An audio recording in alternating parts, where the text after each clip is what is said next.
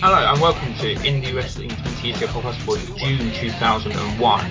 I'm your host this month, Daniel DeWitt. I'm joined as ever by Adam Joyce and Billy Johnson to see how the wrestling scene was the other side of the pond and away from Titan Towers. Vince, how are we doing? Oh, you know, a bit sort of run down today, but hey, I'll still give it me all. Good stuff. Billy, yourself? Oh, well, I'm always good, mate. I can't complain. There's no point in complaining. Sometimes I agree with that, yeah. I mean, you can complain, but then ultimately who listens? No one ever listens to me, mate, so... Fair enough. I don't know, the download numbers from last month say otherwise. Oh, Adam, that's a good one. That's a good start, mate. Well done. Yes, a quick thank you to all those who downloaded and listened to our opening episode last month, and the prologue before that. So yeah, glad to see that there is an audience out there for the independent wrestling scene, not just what the WWF are doing. So yeah, hopefully we can continue with that momentum this month and then going forward. Speaking of the matches, we've got several to go through, a bit of diversity sort of in what we're picking. But before then, either Billy, Adam, anyone wants to cover what's been going on in the news, or got any good news articles that they've picked out to share? Okay, so I think I'll start out with the big one, and it's Hulk Hogan and Universal Studios are going to be teaming up in August. They plan to run a taping of a pilot for a 1-hour wrestling show. Jimmy Hart is also involved, and he's talking up the involvement of Bret Hart. And get this, Jay Leno, Shaquille O'Neal, Rowdy Roddy Piper, and the grill master himself, George Foreman. Wow, Hogan and buddies back together again.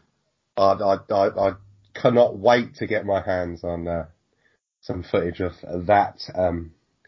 So there's no bad blood from George Foreman for getting the real deal over Hulk Hogan then? Well, I assume that's why they're getting him in, because Hogan's going to job him out, right? Get his quote-unquote win back, yeah, sure. Yeah. How dare you take the grill, brother? It's only been 6 years, but it does sound a lot like WCW 95 with the Hogan clan all back together. I'm sure paydays abound.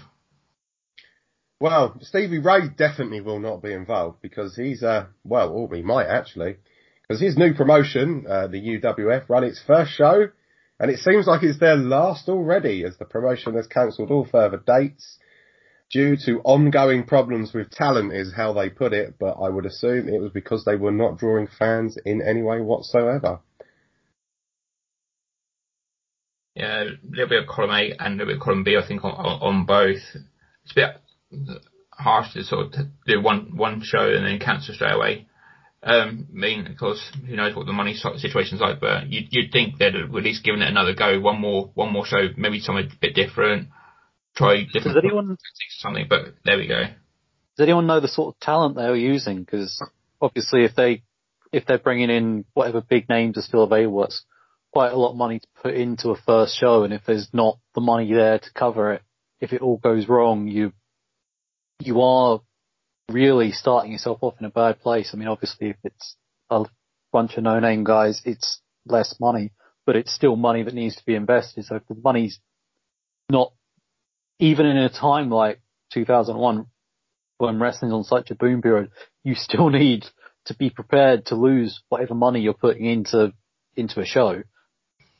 Yeah, that's true. I didn't see any names sort of mentioned alongside the show, just that he was running one. I can't imagine it being sort of any of the sort of big ex-WWF names, or those who have been sort of rumoured for WWF runs. I can imagine it being sort of the lower end of the WCW sort of scale, those who haven't been picked up. But even so, I can't see that being much to promote. And but even so, if they're ex-WCW, they would still want quite a bit of money because of the money they've been used to getting paid previously. So it's going to be a case of any sort of companies like this being lost leaders for a while until they get some sort of TV deal or just find their feet. To be perfectly honest, it sounded like Stevie was just doing what everyone else is doing, and that was just working. And he thought he'd get his new promotion off the ground. Because talking about new promotions, another former big star name has decided to throw his name into the hat of running a new promotion in Randy Savage. Oh yeah. Now he's someone who probably could bring in the bigger name. I mean, yes, he's not like Hogan and has his sort of massive followers and friends who could lean on, but you'd think that Savage would be able to sort of be a draw enough, A, himself, just to get people to watch a wrestling show with him on, but B, have enough sort of friends and people he can draw upon to bring in. So if that does come about, it might be worth looking at. Well, you have to start to think about like long-term like success of a promotion that you would build around an aging Randy Savage. Same with Hogan. To me, it just doesn't make any sense in 2001, but this is where we are. Well, the trouble with a lot of like big stars is they get the wrestling business in as much as they know how to get themselves over in the wrestling business. But the reason they got over is because they're different from everyone else. You can't use the same logic to get someone else over because they're not them. You know, what got Austin over is completely different from what got Hogan over. What got Hogan over was completely different from what got San Martino over. But when you see people like Hogan starting up the promotions, they know what got them over, but it's not what got anyone else over because no one else was doing it. That's the trouble with names like this. If they've had little to no experience on the promotional side, then although it sounds good on paper having like a big name like that, without someone who's been in the office, worked the booking, worked the promotional side, it's an uphill battle. I mean, like you said, that they've got the name value, so they should be a draw short term, but you need to have someone to play off them that can appeal. And then you also need, a roster underneath them that can also keep people's attention. It's like you need more than just one name. Yes. Yeah. So, on to the next part of the news. Howard Brody, the president of the NWA, has been in contact with the Nature Boy, Ric Flair. He wants him to give the rub to new NWA World Heavyweight Champion Steve Corino on a charity show, but Time Warner will not allow him to work the show, even though it was a charity show. And it would seem that all other Time Warner contracted wrestlers will also not be allowed to work other shows until their deals have expired going forward. Yeah, this goes back to what we were just talking about. The idea of starting a promotion and stuff now is going to be tricky because you probably can't afford those big names, but B, you can't even have them until their deals run out, which are from memory would be not until the following year. So we're going into sort of a sort of 6-month period now where it's going to be sort of light on star power outside of whoever the WWF already have, and those who they haven't signed are people who are happy to sit at home and wait to stop being paid, basically, aren't they? So that's sort of one of the issues that you're not going to get. I mean, outside of Hogan starting his own thing, you're not going to get Nash, Hall, someone like Sting or people like that turning up that soon because there's no reason for them to work yet. The NWA sorry, Adam. Just think the NWA sort of fallen quite a bit. You sort of, nothing against Steve Corino, but when you think 10 years ago, the person in that position was Ric Flair, it certainly shows the downward slide that title was taken. I mean, some would argue it bottled out when Gary Steele won the belt in '99, which I completely understand. But yeah, I kind of hope that the NWA title is going to be picked up at some point in a promotion that's a bit more, that's got a bit more visibility than right now, because it would be nice even if it's just like for one last run of the belt before it sort of gets kind of unified elsewhere, just to see it. you know, get a good solid run and actually be seen by a lot of people. Yeah, it's a promotion it's a title that needs promotion, really, isn't it? It's a case of, well, that's kind of why it has gone into obscurity, because sort of following the following the ECW sort of fallout with the NWA, they were left without a platform, really, and since then no one's picked them up, and there hasn't been like a regular sort of spot on TV. That it's kind of going back. It's gone back to the sort of the touring title, where it just appears on various sort of indie shows over the past sort of 5-6 years, and then it's still doing that now. You know, like as you say, until it sort of finds a home, it is just going to be kind of a nomadic kind of title that picks up here, and everywhere. And I mentioned on the last ones that I would sort of pay attention to it and follow it, but unfortunately I haven't been able to find a match for this month from the NWA sort of title scene, because they are so sort of sparse. I'm hoping to pick it back up, and let's say hopefully we'll get to see sort of Corino or whomever the champion is defend it again on the show. But until then, yeah, it sort of fleets with appearances, but then it goes back into sort of the darkness again. So finally, oh no, sorry, Adam, you got some stuff to touch upon. Anyway, I'll get back to what my point I was saying. Wrestle Express, which we did talk about last month, and Adam, you brought it up and brought it to our attention.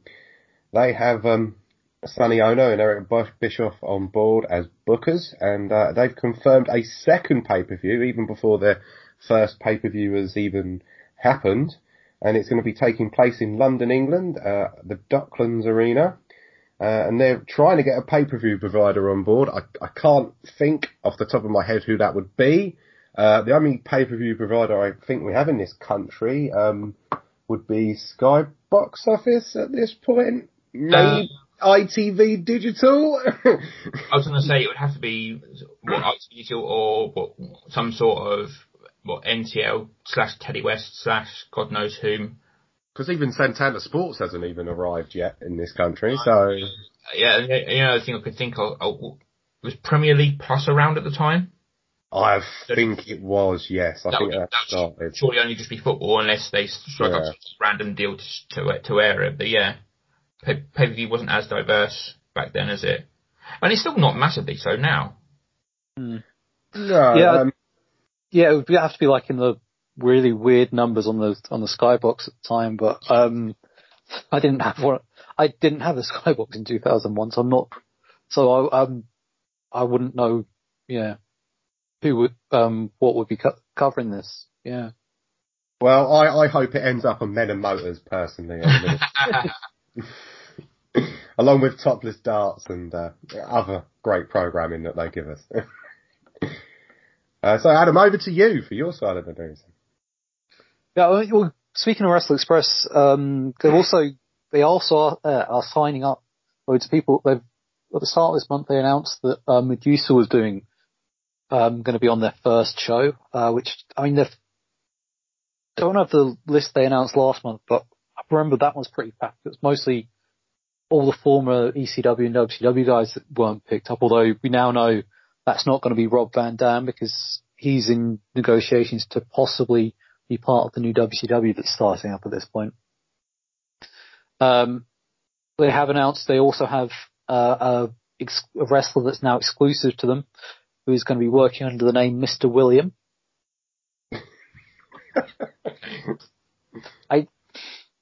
Money. It screams money, that name. Well, because they are trying to do a weekly TV series as well off the back of these two tapings that nearly set 6 months apart. So it's going to be interesting to see how they go about that.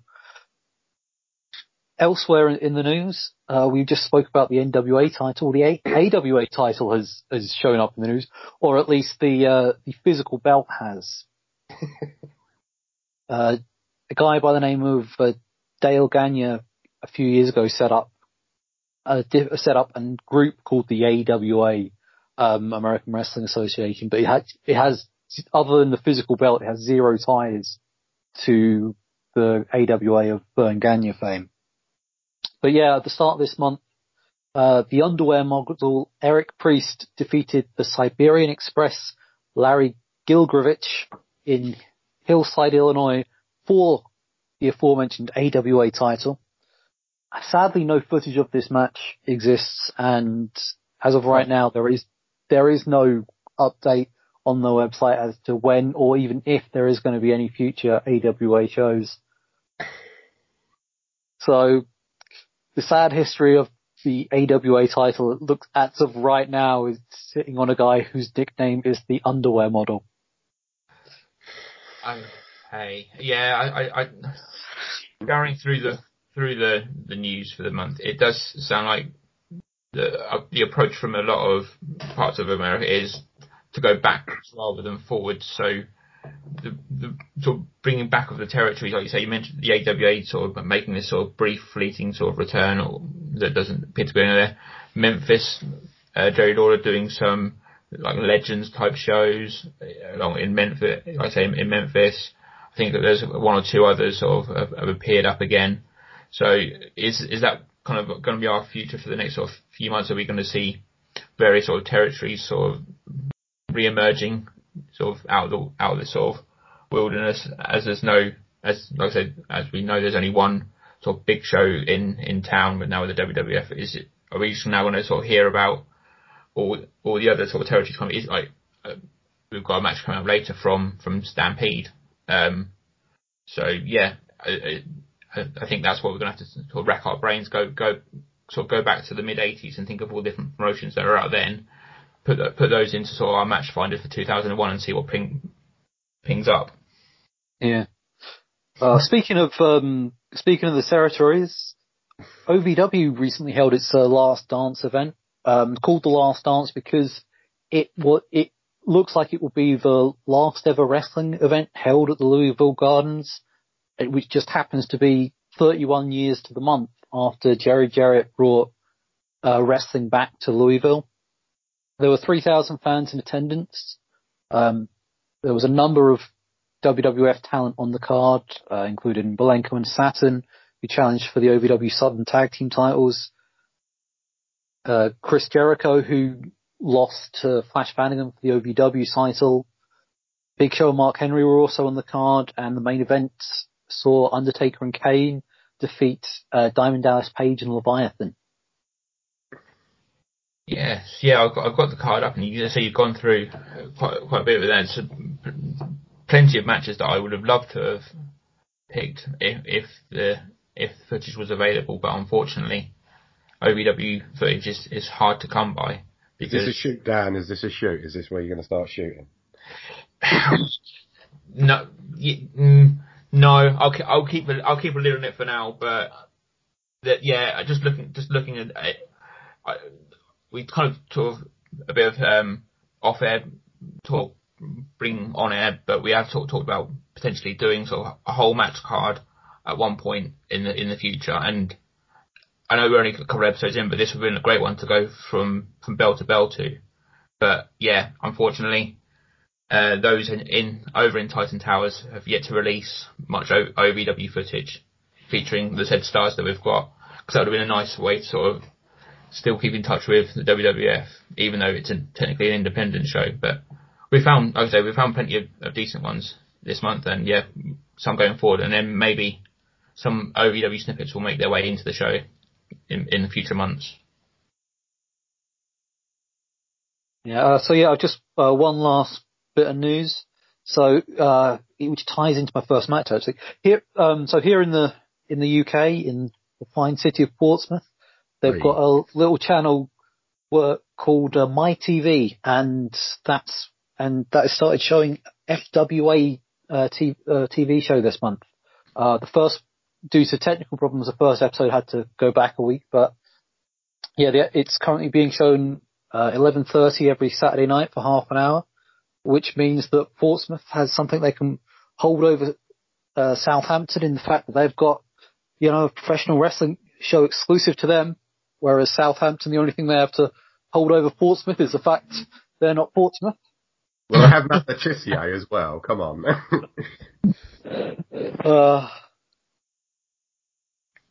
But yeah, so the first, I think it's 6 or 7 episodes of the FWA TV show is actually a show they did in the middle of May called High Potential, which was a 21 match card. So hats off to anyone to the 100 to 200 people who were in the Portsmouth Pyramid Centre that day, because to sit through that is quite a marathon, regardless of sounds like how big a fan you. Sounds like the modern day marathons that I sort of read and hear about. The 3-4 hour taping, or not tapings, just how independent shows that go on forever. Who knew that it's not a new thing? It's been going for so long. WWF TV tapings, they would go on for hours as well. Because they do like the TV tapings and the Coliseum video tapings. Those things would go on forever. But yeah, so I'm going to be honest, bit of a mixed bag, but the match that I'm going to talk about in a few minutes is certainly holds its own. But yeah, the less said about some of those backstage segments, the better. All I will say is one of the segments in the commissioner's office, my wife walked in while I was watching it. She just looked at me and said, "I thought you said you were watching wrestling." And I was like, "No, this is. I know the acting and the music says otherwise, but no, this is definitely wrestling." Great. Thanks guys for covering the news for the month. And yeah, as you just mentioned, your first match, Adam, is from the FWA. So why not introduce it and talk us through it? Okay, so last month I mentioned that the previous month there'd been an FWA show where they'd been forced to vacate the FWA title. So the first few episodes of FWA TV, there's one match on each episode that's a tournament match for the vacant title. Justin Richards was unable to attend the event in April, so the title was held up, meaning that the crowd got an excellent Doug Williams versus Nova match that, had we been doing a podcast that month, I almost certainly would have covered that match. And so I'm covering this match from the first round. It's Doug Williams versus Jody Fleisch. Like I said, this was taped at High Potential in May, at the Portsmouth Pyramid Centre, and was broadcast on the 23rd, I believe it was the 23rd of June.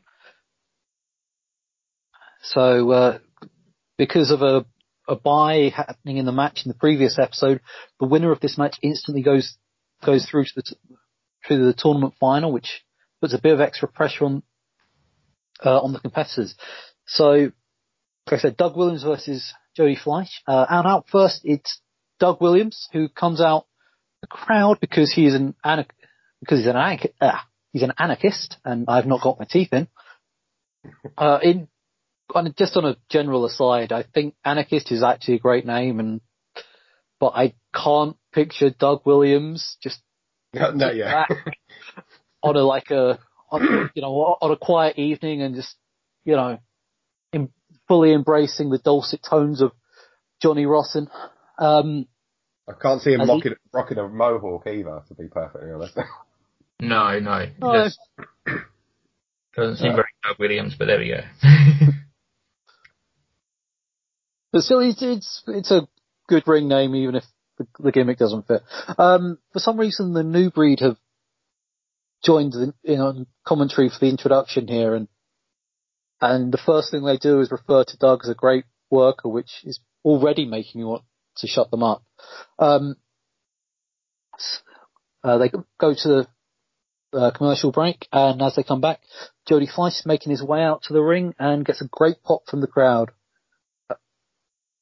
So both wrestlers square up as the bell rings, and Doug takes Jody down by the head a couple of times, but Jody springs back up both times.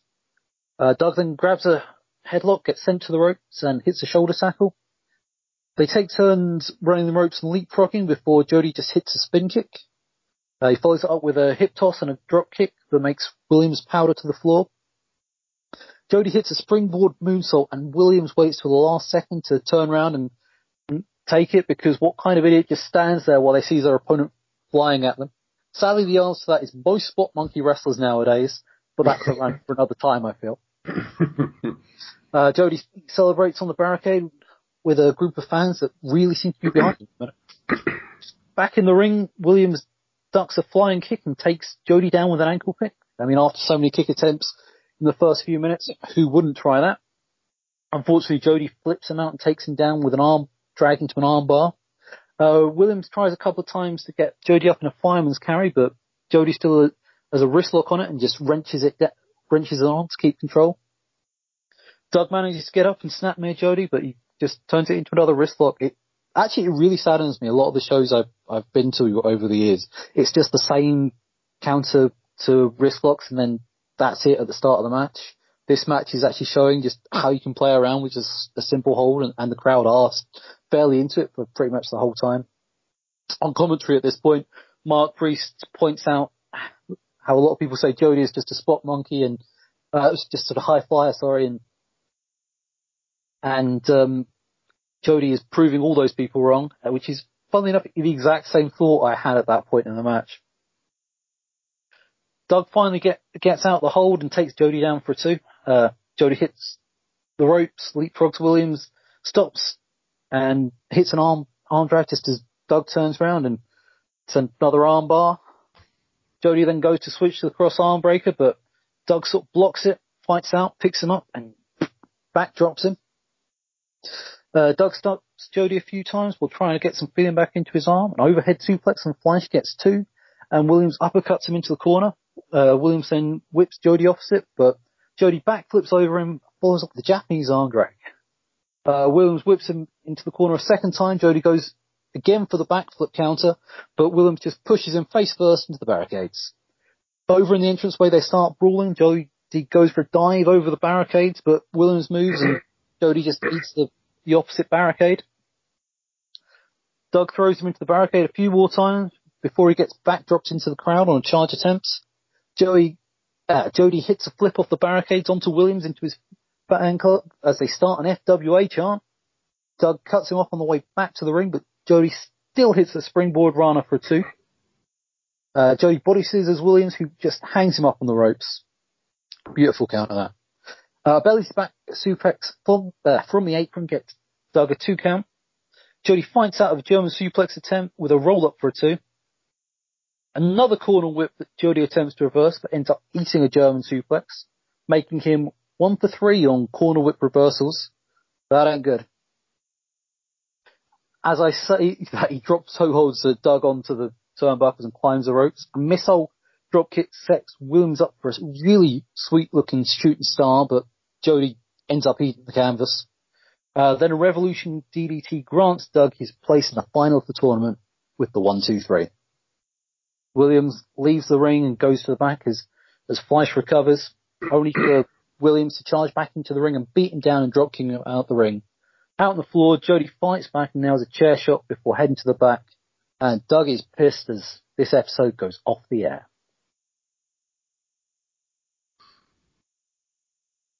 So, I take it we all saw the match this time, yeah?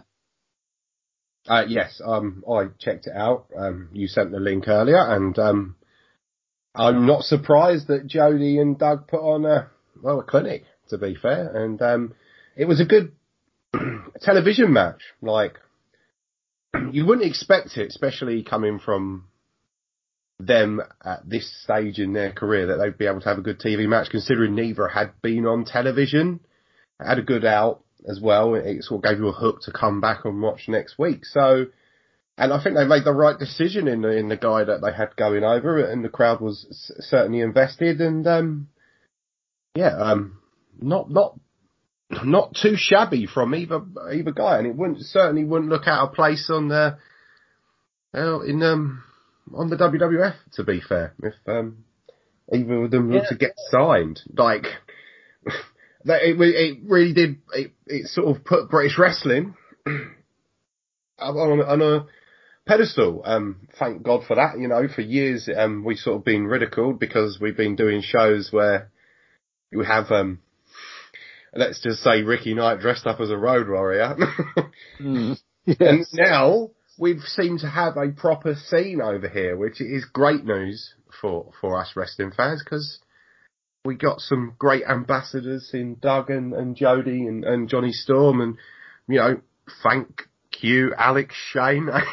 I don't know if it's right to say that in this day and age, but, you know, thank you for putting this out there and doing something different with British wrestling for once.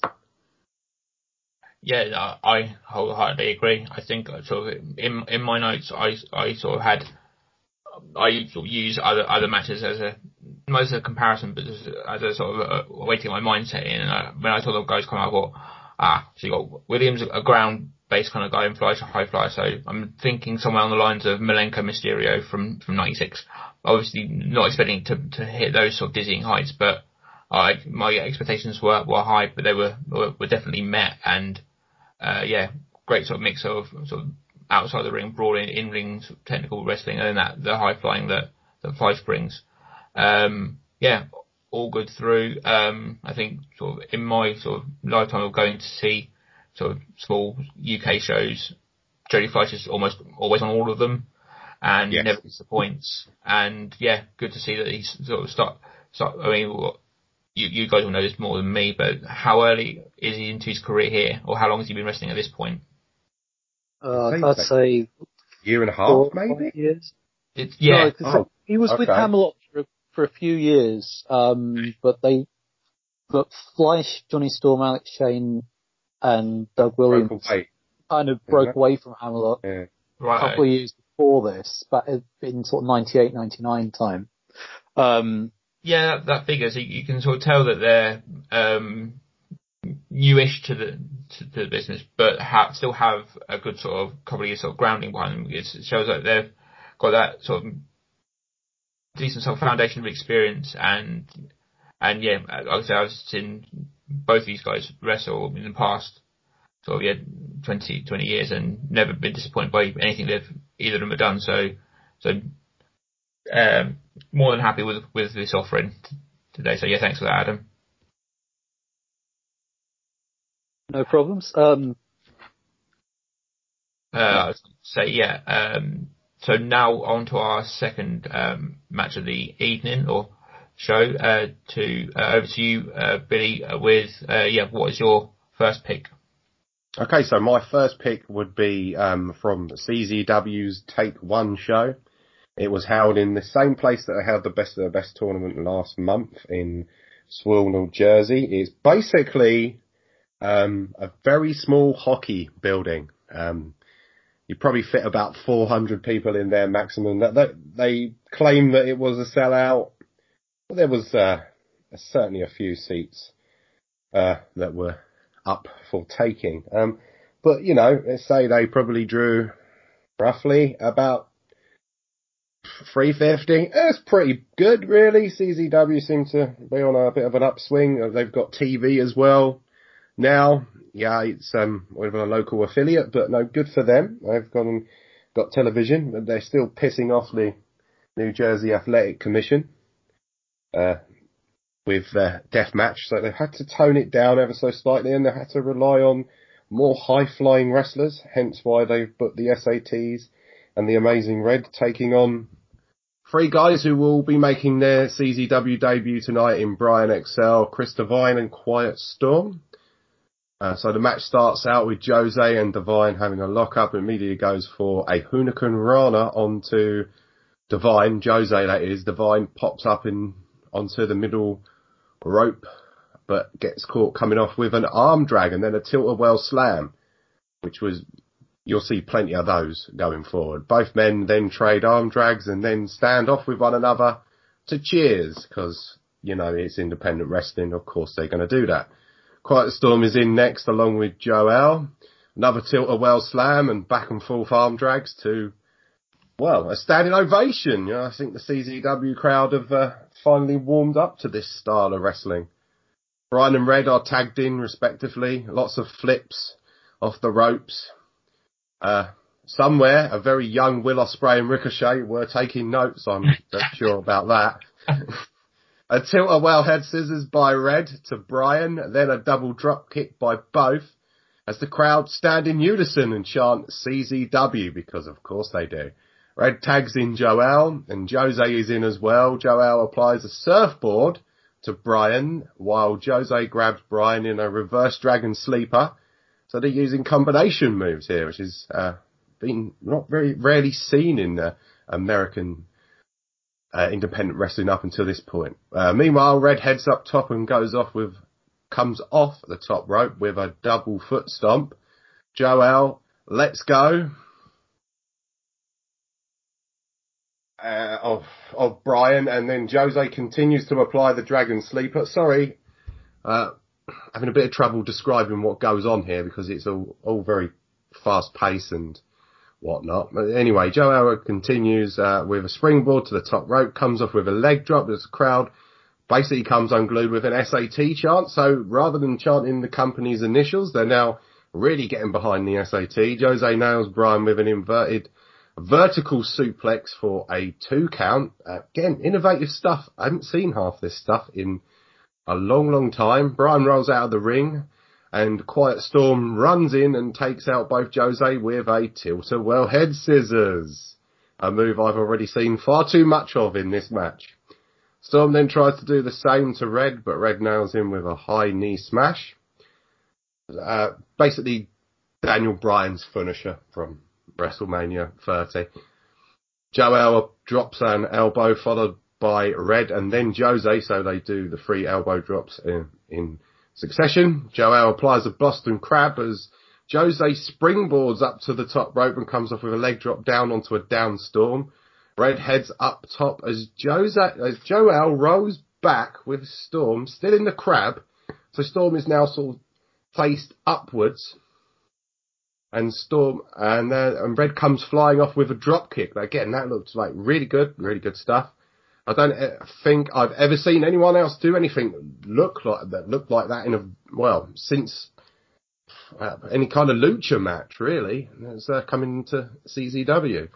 Joel gets a 2 count on Storm because, of course, he does. Storm barrels back, sending Red to the outside, and Jose and Joel go flying out on top of Storm.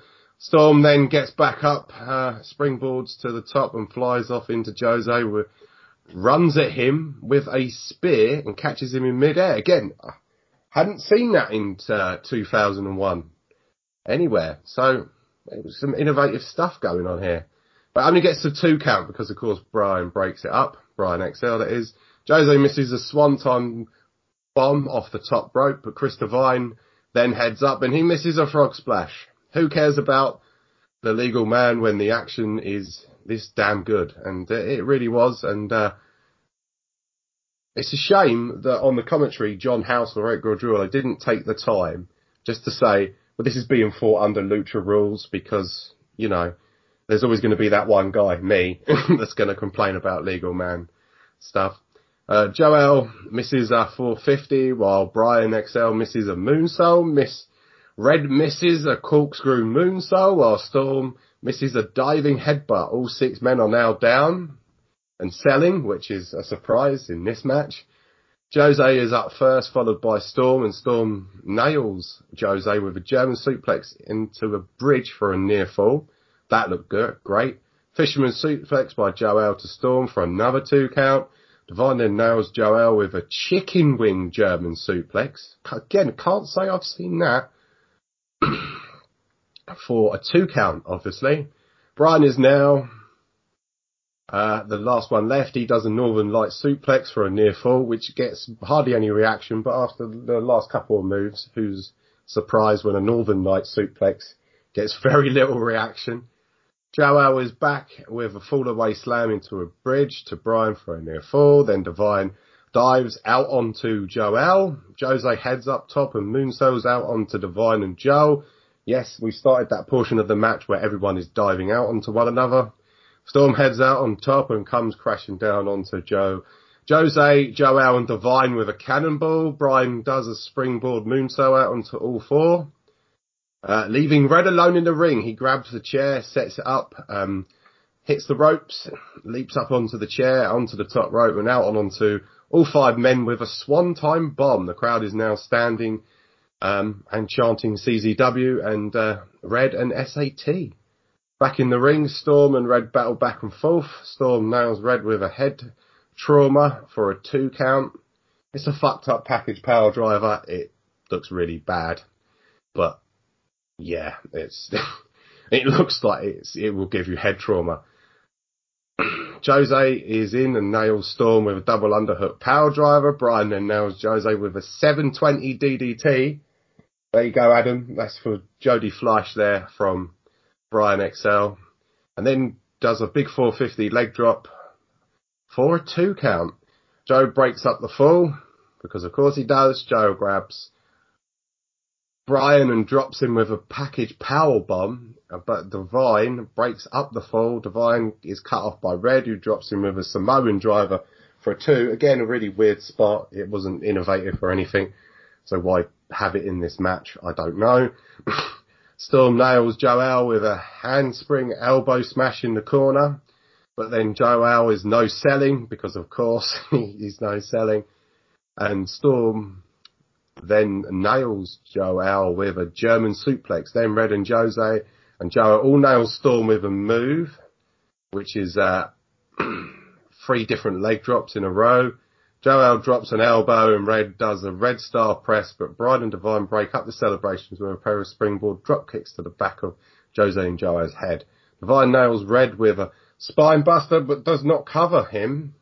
Storm and Divine hoist Red up onto their shoulders as Brian goes up top and flies off with a drop kick. No cover again, which really isn't a surprise. But they all do the same as the SAT and Red did moments ago. Divine and Brian dive out onto Joel and Jose, who are on the opposite sides of the ring, but get caught with a chair to the head from the brothers. Back in the ring, SAT set up Storm and nail him with a Spanish Fly, while Red from the other side of the ring comes off flying with a 630 splash for the 1, 2 and 3. So did anyone else watch this match, or was it just me that watched this high spot fest? Yeah, well, I watched it, and I was tired watching it, and blimey, well done, Billy, for recapping all of that, because that was an effort and a half. Well done. Well, I had to stop it like every 20 seconds. I don't blame you. I imagine it took a while, a lot of rewatching and watching to make sure you got as much of it in, and I think you covered virtually everything. I can't think of anything you missed, and yeah, great match. I think I'm sort of on your page, and I kind of agree with you. That first 5 minutes of the sort of mutual respect flipping, as I put it, where they just flip out, have a handshake, move on, is nice. It looks nice, but I just don't see what that gives to the match or anything. It's just done for the CZW chance, which I can't say I'm massively a fan of. No. But yeah, once they actually got down to the match itself, yeah, very good and stuff. Red, I've seen sort of his stuff going forward, like the stuff he does in TNA and stuff, and similarly with SAT, I've seen a little bit of their stuff. Didn't know the other team at all, but very impressed with them. Wouldn't mind seeing some of their stuff again. Adam, what did you think? Yeah, I mean, I quite enjoyed it. Just the background of this match. Are either of them supposed to be heels? There's no psychology in this whatsoever, Adam. Just okay, that's fine. I was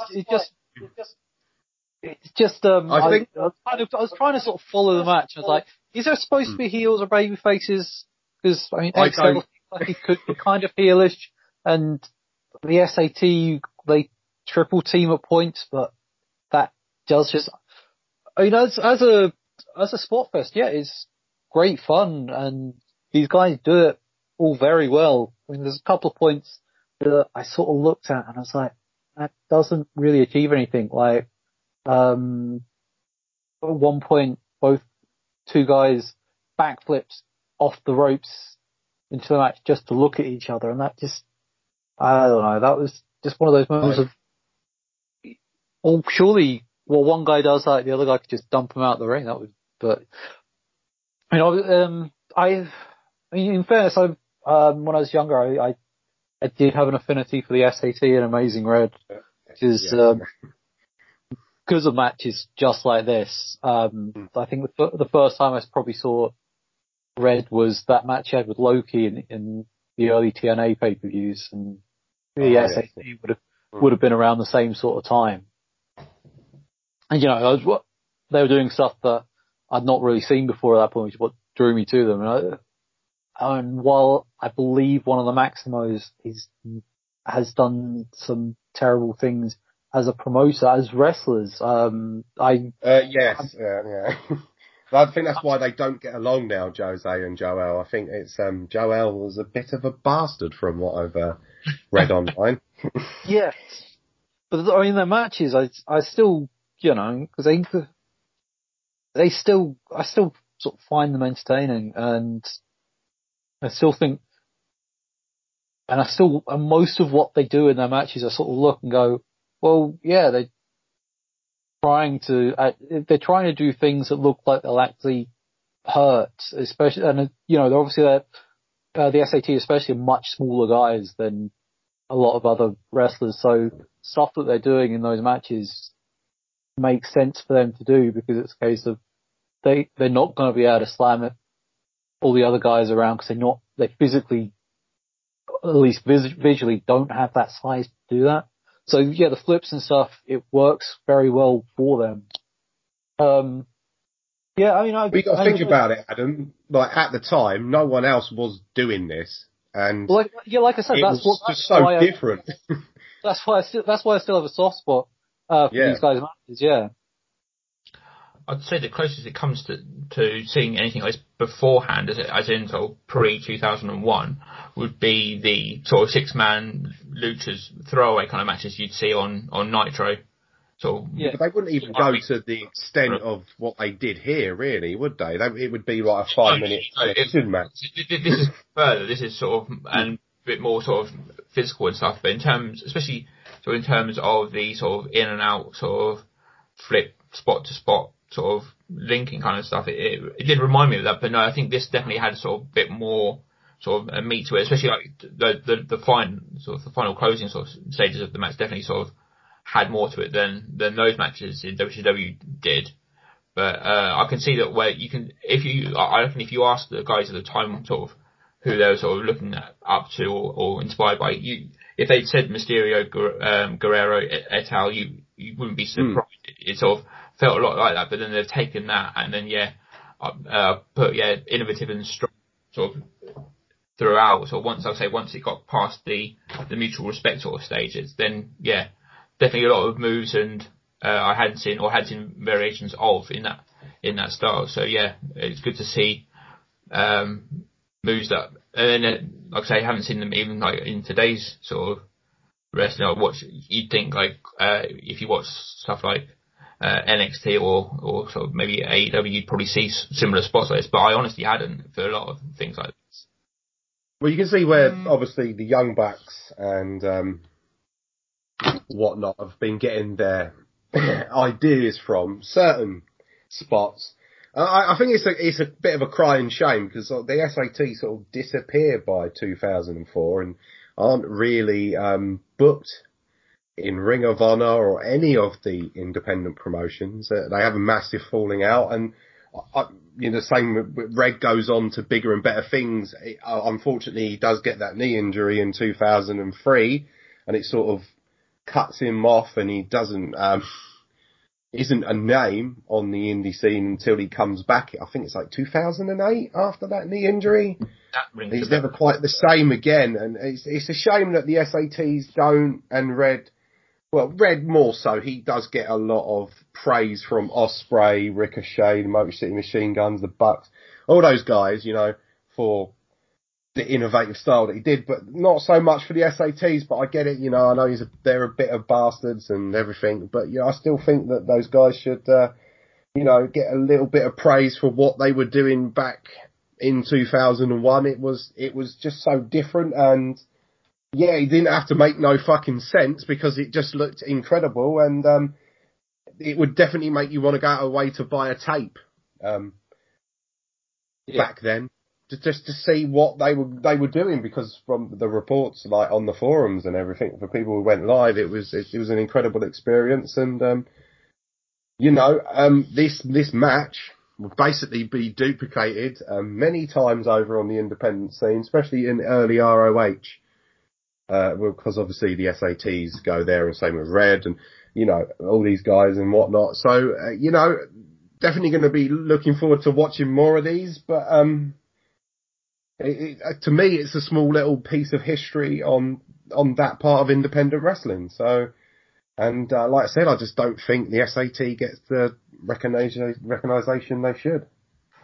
No, like I say, you rarely hear about them sort of these days. I mean, I say that you hear Red get mentioned here and there when today's wrestlers are talking about who they were watching sort of growing up and such. But yeah, nothing much for SAT, possibly because of sort of their reputation now. But yeah, no one's going back to sort of championing them, and maybe I guess this is where this podcast sort of comes in, to finding those who are doing the innovative things back then and sort of giving them another sort of limelight or a torch to shine on them, to show people who maybe like myself who hadn't watched things like this how good they were then, and remind us of how good they were. Okay, that just leaves one more match for round one, and that's with me. And so, going from the sort of high-flying, sort of technical side that we've had in the past two matches, I'm going to change that slightly. You're going to drag it all down, aren't you, Dan? You're going to drag us all down. Hey, no, come on. To a level that we just don't want to go to. I'm not saying dragging down, or I'm just saying changing the scenery somewhat. As I mentioned at the start of this is a show full of diverse matches and so forth. So I say you can't always have. There's no point in having 6 high spot classic fest, is there? Really? Exactly. Come on, Exactly. So like I say, to change the scenery, not to bring it up or down, is my pick, which is from NFW's Methods of Madness. I go through the research. I am loving some of the names of the shows that people bring up, which is from Robbins, North Carolina. I did a little bit of research. A town that has a population of 1,200 at the time. So yeah, just only 1,200 people in the town. So they only managed to entice around about sort of 50 people to the local sports hall. It seemed. I think it's like wherever they have anything that happens in that town happens in this hall, I imagine, whether it be a county fair, bake sale, anything, all happens here. But yeah, judging by sort of just the rows and rows of nothingness, it seemed like, I'm going to go with 50 people at this amazing event. And the match I've gone for is an intergender match, so I think a first for us, between Sean Lee and Alexis Lurie, who you better know now as Mickie James. That's the reason. So I picked this. Intergender matches still quite rare even today, and then to see Mickie James in again doing a little bit of research was pretty much one of her first matches. She had a few matches in sort of 99, 2000, but they were sort of very few and far between. And then it only sort of started having matches regularly in May of 2001. So yeah, we're in like maybe match 10 of her, what is now an illustrious sort of career, going over 1,000 matches now according to Cage Match. Anyway, let's get on with it. So Sean Lee comes out first with a lovely looking waistcoat and cowboy hat combination. It reminded me a little bit of Chris Hamrick, for those who are watching ECW toward at the end. And you can tell straight away he's the sort of de facto heel. He was the sort of mouthing off, just generally sort of doing all the classic sort of house show heelish work. Out comes Alexis next with a brilliant sort of silver Road Warrior shoulder pads kind of look. But then once that's off, it's just into sort of generic work. Okay, basically, if she was a kind of like a young boy in New Japan with this classic sort of black tights, that would basically her version of that, just simple black workout gear for her. And on to the match. Before any interactions, Alexis starts clapping to get the crowd involved. Those sitting down ringside involved, with a few people sort of getting involved, joining in with the clapping. And then onto the match itself. So collar and elbow tie up quickly into armbar and arm work by Shawn, reversed into armbar of her own by Alexis. Solid sort of foundation opening. You can tell this is early in probably both of their careers with collar elbow tie-ups, arm bars, and sort of drop downs and so forth. At this point, I quickly noticed that the referee had a striking resemblance to Guy Fieri, so that kind of distracted me a little bit, but never mind. Shawn then backs Alexis into the corner with a few chops, and then punches sort of cleanish break, and then Alexis reverses with chops of her own. Shawn bails to the outside of this, mouthing off to the fans in his heel style. Alexis then comes off the top with a splash to the outside, which is sort of a great spot for someone sort of junior in their career to hit straight away. Punches on the outside, throws Shawn back in, and then Shawn reverses, hitting what looks like a kind of a side effect for just a 1 count as he pulls up Alexis. Reverses a DDT attempt from Alexis to hit a spine buster and pulls Alexis up at 2. You can tell he's sort of playing to the crowd here. Referee asking, why aren't you finishing the match? Shawn sort of mouthing off saying, I'm not finished yet, I want to deal out more punishment. So he does that with a variety of different suplexes, including a couple of fisherman plexes and another sort of almost Michinoku driver type move for another 2, but then rather than kick out, Shawn pulls up again. I can see where this is sort of going in this respect, that the heel's not going for the win, and will probably end up paying for it at the end. But let's see. So Shawn then goes up to the top to try and maybe finish off the match, but Alexis hits the ropes, Shawn landing groin first on the top rope, much to the joy of the few fans in attendance. Alexis goes up to the top herself and hits Hurricane Rana, which looked, so again, really good, and then hits what was basically kind of Stratusfaction, kind of foreshadowing the future for Mickie James there, with her feud with Trish Stratus in a few years' time. But again, look really good. Shawn then goes for a backdrop attempt, but that's telegraphed, and Alexis hits the tornado DDT that she tried earlier, and this time hits the 3. After the match, Shawn argues with the ref, and the ref has none of it and hits a stunner, which was something out of the blue, and looked pretty good. Maybe the ref should have been wrestling instead of Shawn. Who knows? But yeah, a decent sort of basic match. I think, as I said, I would look back in the at her Mickie James or Alexis Lurie's history and see this as like a really early match, and you could tell that was an early match for her, but not necessarily in a bad way. I think you could just tell that they were going through sort of the fundamentals of a sort of a kind of a generic heel versus face match with playing off. And I think Shawn Lee, who I've never heard of, never seen before, I think he did a good job at sort of getting things over and played his part well. Chaps, your thoughts? Do we know if the referee was a wrestler? Because that ending is really weird if he wasn't. Yeah, I don't know. Do you think maybe he was playing up to the sort of the ECW thing of like the referees getting involved, like sticking up for themselves type thing that you'd see the ECW referee doing? Probably was a wrestler himself. Could have been one of those cases that maybe not been enough people on the show or something, so they had a he was a referee at some point, and then later on he'd come out and be a wrestler. But yeah, I couldn't find out much about this show in general. Matt, how it came up on YouTube, I don't know, but there we go. Billy, your thoughts? Thank God to the Indie Wrestling Archive for unearthing this classic. No, it was basic.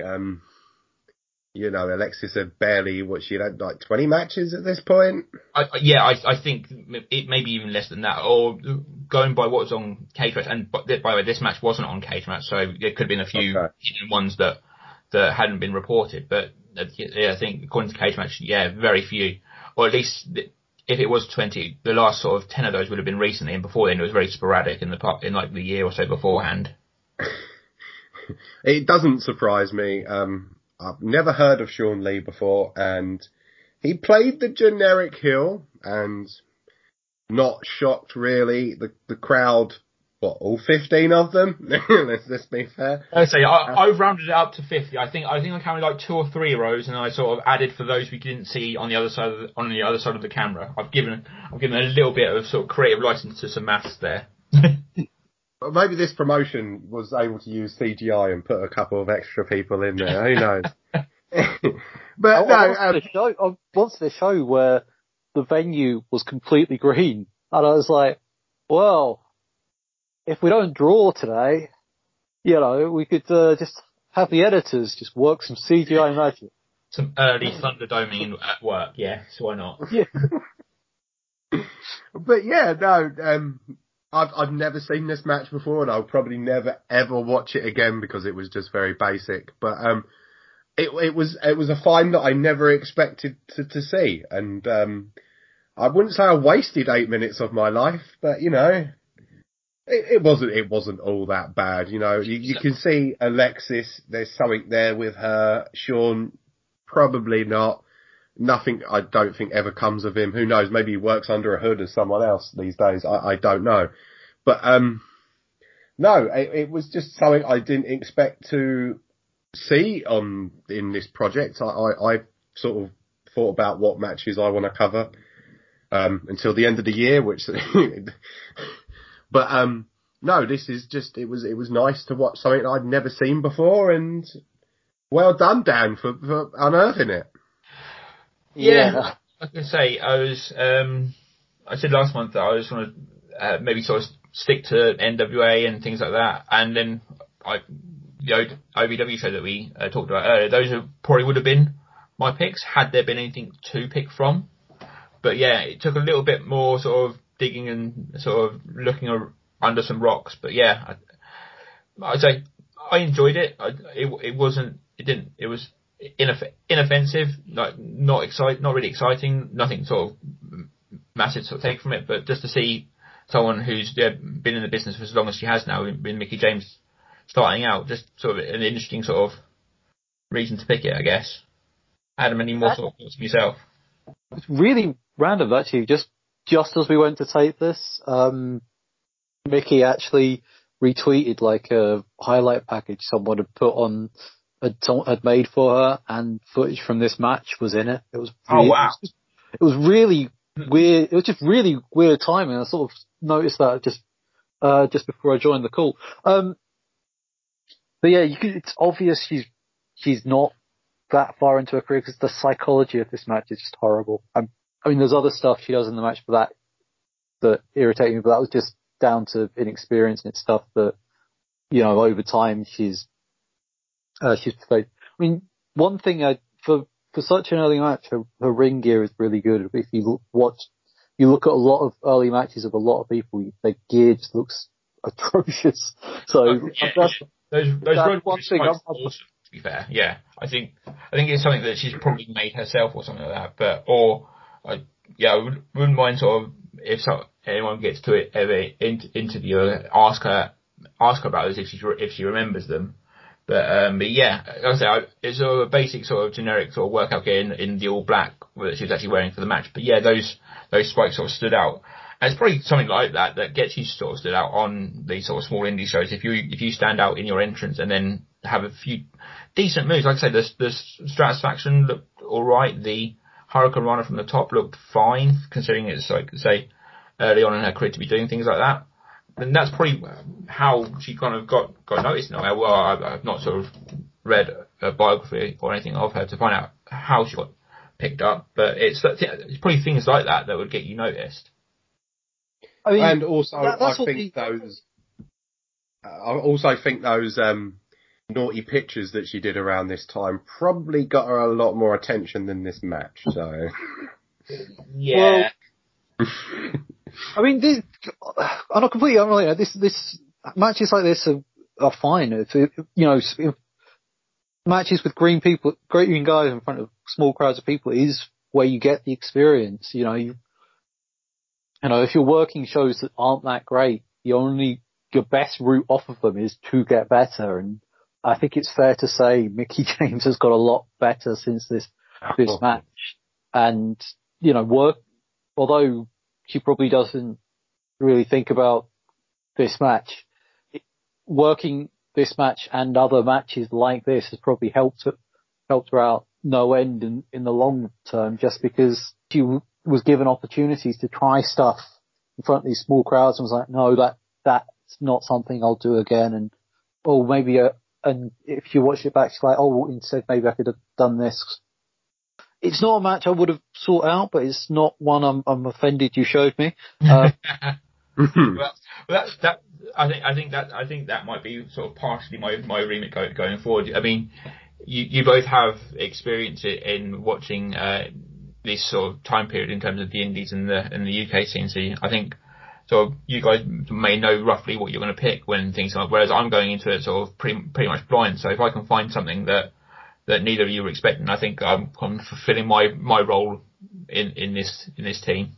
And Dan, you did that tremendously this month, especially with your second pick, mate. Oh, that's a lovely one that you'll hear about soon. I can't believe it! I can't believe it! Who won the match? Who won the match? I can't believe this!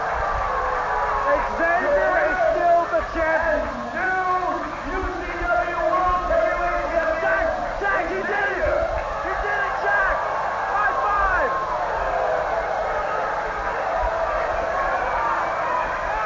What's Russ Hanson doing out here? No, it's over. The decision. Xavier's the new champion. Low key climbs to the top. He's the one with the belt. It just so happened that the belt fell on top of Xavier. Hanson saying no. The belt is being put back up. The match must have a clear-cut winner. Xavier is pissed to hell. Step to the key crusher. Jim Molyneux is coming to the ring to replace the incapable Billy Caputo and Russ Hanson. Copo kicked by Loki, now trying to climb to the top of the ladder and get the belt, which he had already won, but unfortunately there was no ref to check it.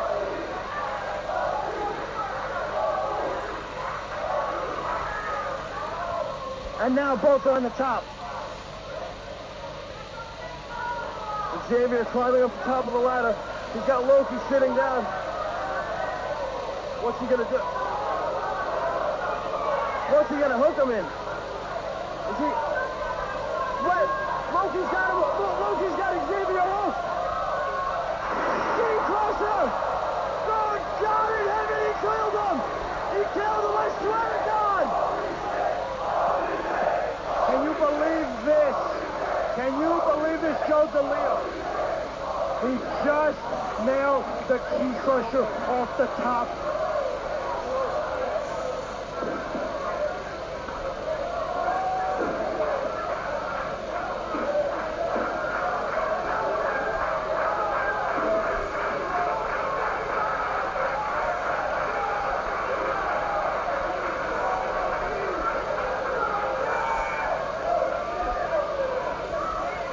There's no going home.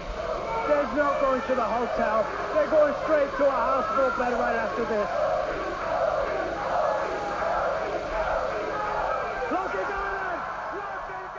Okay, on to a new feature for us now is our listeners' vote. Okay, the People's Match, where each month the three of us will pick a third match, put it out on the socials for you to vote on, and then the winner of that poll will be a match picked by yourselves, basically, that we'll all watch and review.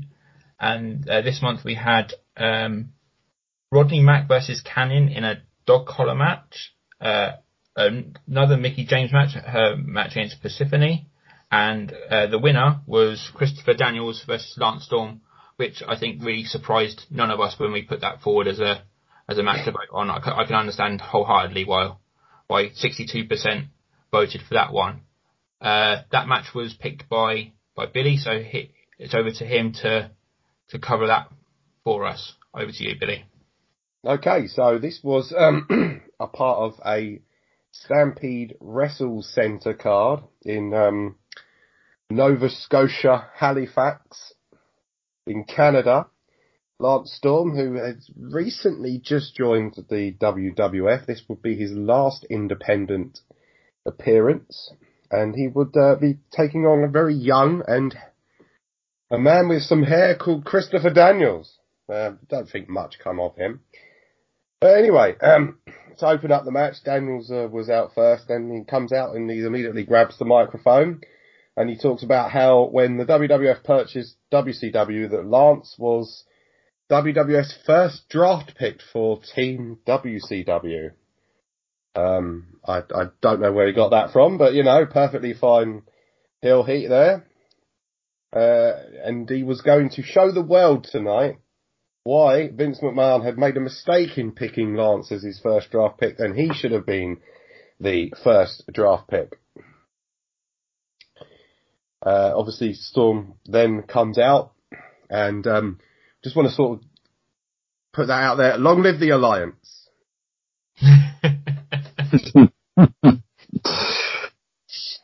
You can hear more about that on the Wrestling 20 Years Ago podcast on at the end of the month. Are you sure? Okay. Right, get back to it. Lance comes out to a hero's ovation because, of course, the Canadian crowd is very much behind Lance. The bell rings, and then Daniels poses. He goes up to the second rope and poses to Sounds of Booze, which is no shocker here whatsoever. It seems like that sort of crowd that was going to be easily made for that reaction. And then Storm gets up on the middle rope and poses himself to a massive ovation. Both men then lock up. Storm backs Daniels into a corner. Both men exchange go-behinds, and Lance applies a headlock on Daniels. But Daniels powers out and sends Lance into the ropes, but Lance bounces off with a perfectly placed elbow smash.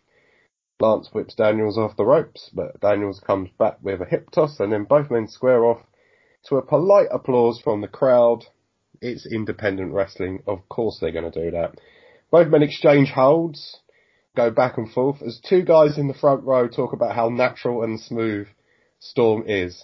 In fact, you can hear these two have a conversation throughout the entire match, and you can also hear the commentators, because this was recorded by a fan on a fan cam. This is 2021 fan cam matches getting released on YouTube. It's a great world we live in. The action spills to the outside, and Lance chases Daniels around ringside. Back in the ring, Daniels puts the boots to Storm and then whips him over into the corner with some chops. Sorry, works him over in the corner with some chops, but Lance counters it into some chops of his own. Daniels goes for a waistlock, but Storm then does a standing switch, but Daniels rakes the eyes and sends Storm shoulder first into the ring post. Daniels begins to work over the shoulder as the announcers announce that 5 minutes have elapsed. He never did that at the 10-minute point, but he certainly did at the 5-minute point. Daniels continues to work over the shoulder to the crowd's displeasure. Daniels telegraphs the back body drop and nails Storm with a single-arm DDT for a 2 count. Arm wringer by Daniels into a hammerlock, and Daniels drops his knee over into Storm's shoulder and arm. Daniels then pops up and busts out the best moonsault ever for a 2 count, before they were even calling it the best moonsault ever. Daniels continues to work over Storm, but Storm battles back with a shoulder tackle, which he sells the effects of, and Daniels then quickly kicks him in the shoulder. That was some nice ring psychology by Storm. Daniels applies an abdominal stretch. After a little rest, Storm battles back with a drop kick. Both men exchange left and rights, then Storm nails Daniels with a drop kick and a clothesline. Storm does the 10 punches in the corner spot. Daniels barely sells the effects as he fights back and hits Storm with, well, I can't remember the name of the move, but what I've got written down here makes no sense, so we'll just forget about that. It went for a near fall. They fuck up the electric chair spot. But Daniels and Storm quickly go back to it, and Daniels drops Storm with the electric chair for another near fall. Storm hits Daniels with a jawbreaker and a big slam for a near fall. Daniels applies the bow and arrow, but Storm battles out. Daniels rushes Storm, but Storm counters it into a Calgary crab. That looked really good. But Daniels reaches the ropes and sends Storm to the outside. Storm hooks hops back up to the ring apron and onto the top rope and comes off with a plancha. Daniels reverses it for a near fall. I actually thought that was going to be the finish, so they had me then. Storm goes for a super kick, but Daniels ducks. Both men go back and forth, ducking each other's swings. Then out of nowhere, Storm nails Daniels with a super kick for the 1, 2, and 3. Thank you very much, listeners. That was actually quite an enjoyable match. Thank you for picking it in the poll. And it was a simple, nice little match, and had the right result with Storm going over. I don't think Daniels really needed the win. Wasn't going to do any harm to his credibility to lose to Lance Storm in that way. So, and then just one more thing: long live the Alliance. Yeah. I was on Storm's website actually years ago put up commentary actually discussing this whole tour, because he actually did a tour across 4 dates, and he worked with Daniels on each of those dates. It's certainly an interesting read, because it's an interesting look at what it's like working with Bruce Hart, who if I don't know if anyone here has read Brett's book, but Brett yes it's it sort of falls in line with the sort of thing Brett says about Bruce in his book, because the last match of this tour, I don't know whether it was this one or possibly there was one after, they was also the same night as the King of the Ring pay-per-view, and apparently they were going to have Lance there working as part of an angle as part of the Alliance, but so it was Bruce and Ross who were co-promoting this. So he was talking with Ross, and he said, I don't know if I can do the last date because I've got the pay-per-view, and they're like, no, it's fine, we can work something out. Apparently Bruce got him into trouble because he phoned Johnny Ace and was like, what the hell is this? Why is one of my talent not working my show? And oh, Jesus, Bruce. So yeah, I think that actually got Lance pulled from King of the Ring, and possibly even the Raw the night after at Madison Square Garden. So yeah. Oh no, he fucked him big time. Bruce being Bruce. Oh yes. So yeah, it was. So while Lance enjoyed, the series of matches with Daniels, he does have a bit of a sour taste in his mouth over having to deal with Bruce Hart to get that series of matches done. I mean, the match itself, I enjoyed it. It was a fairly great match between two guys who, I mean, Daniels at this point was fairly experienced. He'd been around for about 7 or 8 years. Because he started in 95, so yeah, he certainly had the experience at that point, and he'd had a bit of a tenure in WCW as well. Yeah, he also he'd been on a WWF pay-per-view and even held a WWF Tag Team title as part of Los Conquistadors. Oh, yeah. Yeah, this was a good match, certainly. I think when you see Storm versus Daniels on in a match, you kind of know what you're going to get, and we kind of got what we were going to get, but that's not a bad thing.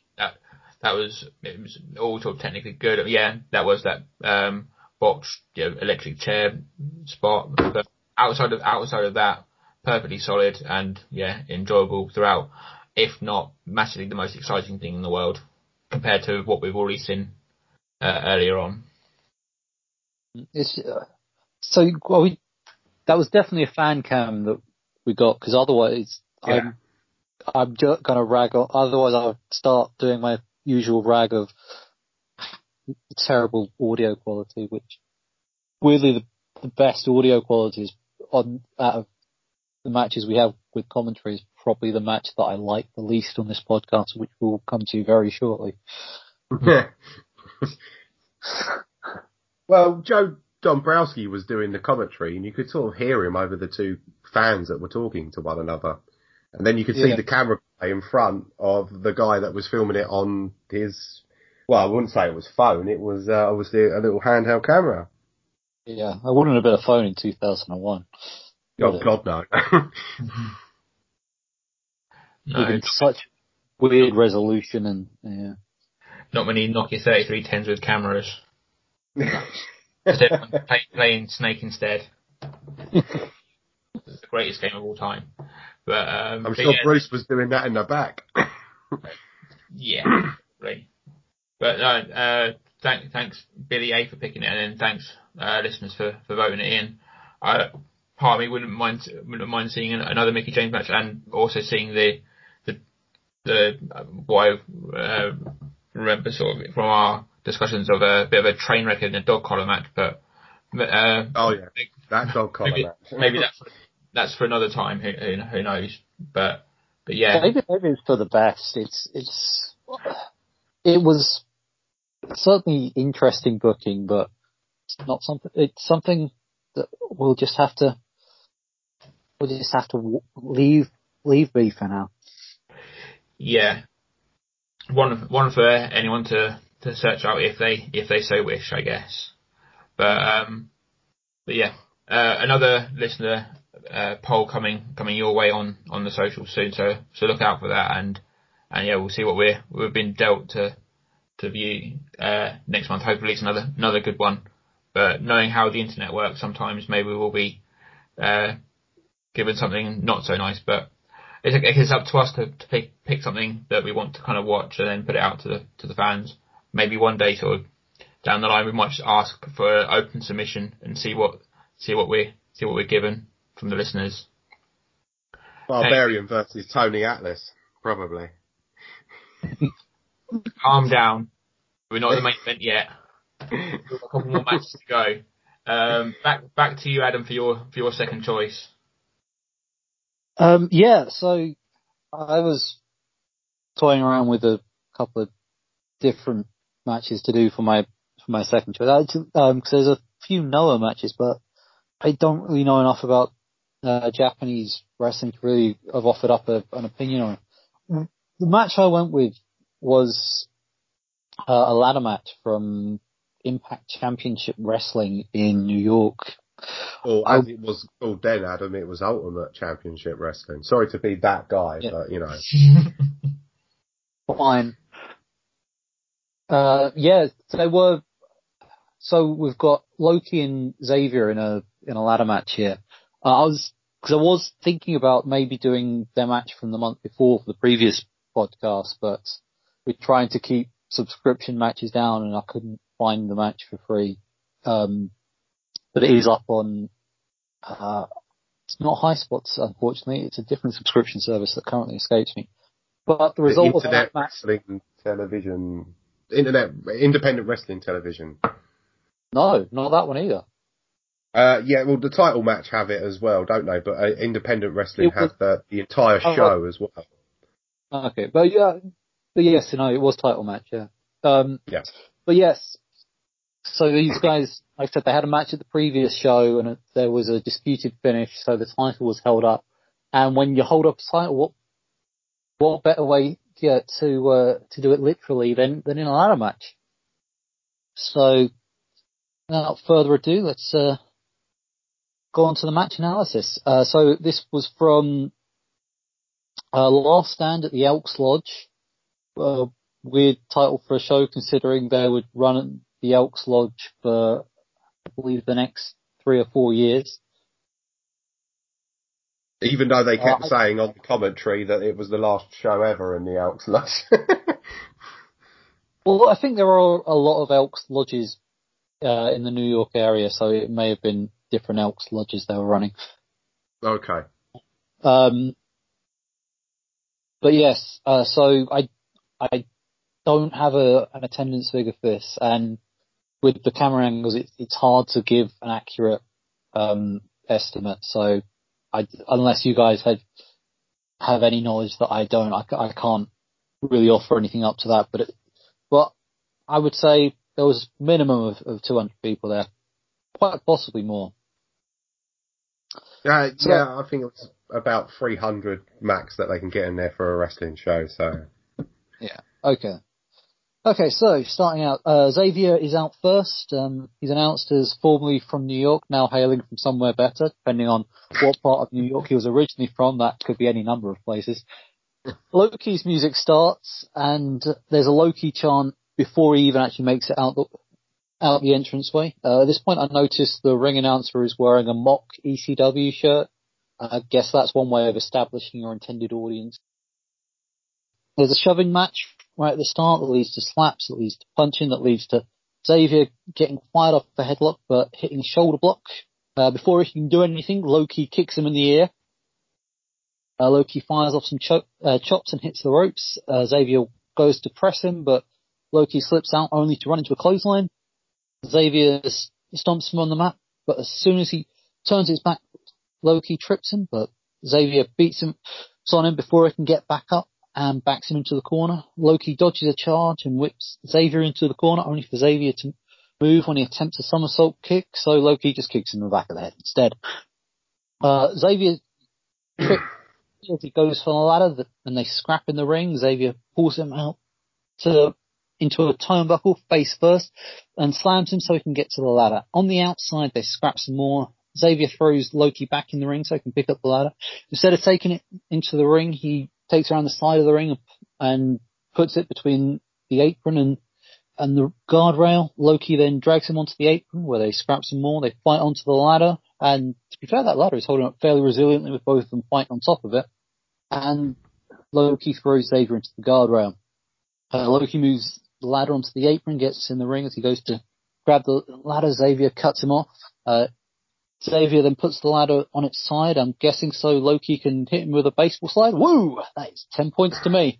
Hopefully that's the stagiest spot of the match. It's mostly been solid so far up to this point. Xavier attacks Loki as he sets up the ladder and beats him down.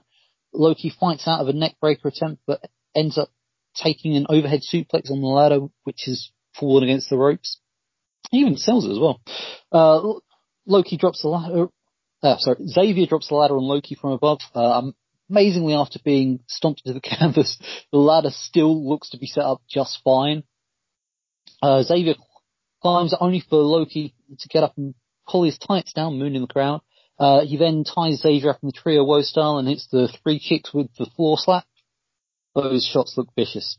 Not quite as vicious as Loki just throwing the ladder at Xavier, which he does a couple of times here as well. Xavier uses the corner to get him up, but Loki charges, lodging the ladder in the ropes like a platform. With Xavier behind the ladder, Loki works him over with some more kicks because he's hardly going to do it with algebra problems. Loki looks like he's setting something up on the ladder platform that he's set up, but a low blow stops us from seeing what it was. Xavier hits a jumping powerbomb onto the ladder for a holy shit chant. Given the fact this venue is owned by a religious group, I question how appropriate that is from the crowd, but moving on. Xavier rolls out and finds another ladder under the ring, and then he sets it up across the apron and the guardrail. A small Sabu chant has started, which is odd because he's not actually on this show tonight. Attempt at another powerbomb leads to Xavier being backdropped back into the ring. He goes to suplex Loki into the ring, but Loki reverses and drops him on the ladder. Loki drags the second ladder in the ring and sets it up, and the crowd are behind him as he sort of climbs up. Xavier and Loki drag each other off the ladder. Xavier goes for a pump handle, but Loki reverses it into a dragon sleeper. Xavier flips out using the ladder, but gets kicked in the head for his troubles. Let's be honest, whatever he does, he should probably just expect to get kicked really hard right now. It's a Loki match after all. He belly to backs Loki off the ladder, and both guys are suffering right now. He hits Loki with 2 kicks and slaps the floor. I'm guessing he would also tug on Superman's cape and spit into the wind if he had the chance. Yep, Loki ducks and slaps on the dragon clutch when Xavier tries for that third kick. Xavier backdrops out of a key crusher and Loki is on the floor. Xavier climbs the ropes and hits a really nice looking springboard Osai, rolling Loki back in. Loki backs him into the corner and works him over before laying the ladder on the canvas with the intention of a superplex. Loki just kicks him off the ropes, of course. And then tries for a tornado DDT, but Xavier sort of fights out of it and just gets DDT'd anyway. Some more kicks in the corner, but Xavier manages to fight out with a pump handle facebuster. Both scale the ladder at the same time and scrap at the top. Loki falls down but still dumps Xavier from the ground before throwing the ladder at him. The ladder set up once again, and a kick to Xavier because at this point you're not expecting anything else. With Loki at the top of the ladder, Xavier knocks both the ref and the ladder over. Once more, both scale up the ladder and a sunset flip powerbomb brings both back to earth. Fighting back up, Xavier hits a neck breaker and the ref is back up. Xavier climbs the ladder but isn't close to the belt, so he just hits a 450 instead. I think he stubbed his knee on that one, looking at the way he's selling. And he must have scraped his head because he's started bleeding. Both ladders are side by side and both guys scale them to the top so Loki can lock in the dragon clutch. Ref climbs the ladder so he can be knocked down by Loki and Loki grabs the belt. Both guys crash to the canvas with the belt landing on Xavier so the ref decides he's the winner until a second referee comes in and waves it off. With the belt back up in the rafters, Xavier knocks one ref off of the ladder onto the other one and starts trading punches with Loki. He gets out of a key crusher only to be met with a spin kick. Loki sits at the top of the ladder and Xavier goes for something only for Loki to hit a kind of key crusher thing from the top of the ladder to the floor. Loki manages to recover, sets up the ladder and climbs to grab the belt. All the wrestlers from the back come out to celebrate with Loki and raise him up on their shoulder and the crowd chants his name. As the rest of the wrestlers leave, Loki offers his hand to Xavier. Xavier just throws up the X signal and bails out of the ring. So, what did we make of the match? Well, first off, another well done from me for covering a match full of action that went on for quite a while. So well done for getting it all covered and fitting it all in, because that was a lot to take in. For me, yeah, I really enjoyed it. I thought it was sort of hard hitting, sort of very varied throughout, and sort of unlike many sort of the ladder matches that we're sort of attuned to watching these days. I think it was a very different style ladder match, so welcomed the difference to, like I say, the matches I'm now used to seeing now. So yeah, I think with this, unintentionally I've done 2 ladder matches in 2 months, and both of them, one thing I've definitely noticed is the lack of ladders in them. I think there was originally only one ladder in this one, and then one more cropped up from under the ring, and I believe there was a similar situation last month as well. It does kind of irritate me, just the amount of ladders that are brought into some of the TLC matches. I excuse it slightly more because they're supposed to be spectacles, but a regular ladder match, you don't need more, 1, maybe 2 ladders just in case one breaks. But yeah, a lot of indie promotions still use that, which I do quite like. So yeah, I love this match. Obviously, I'd heard about it back in 2001 on the Death Valley Driver forum, because I heard about a lot of these matches back then from that forum.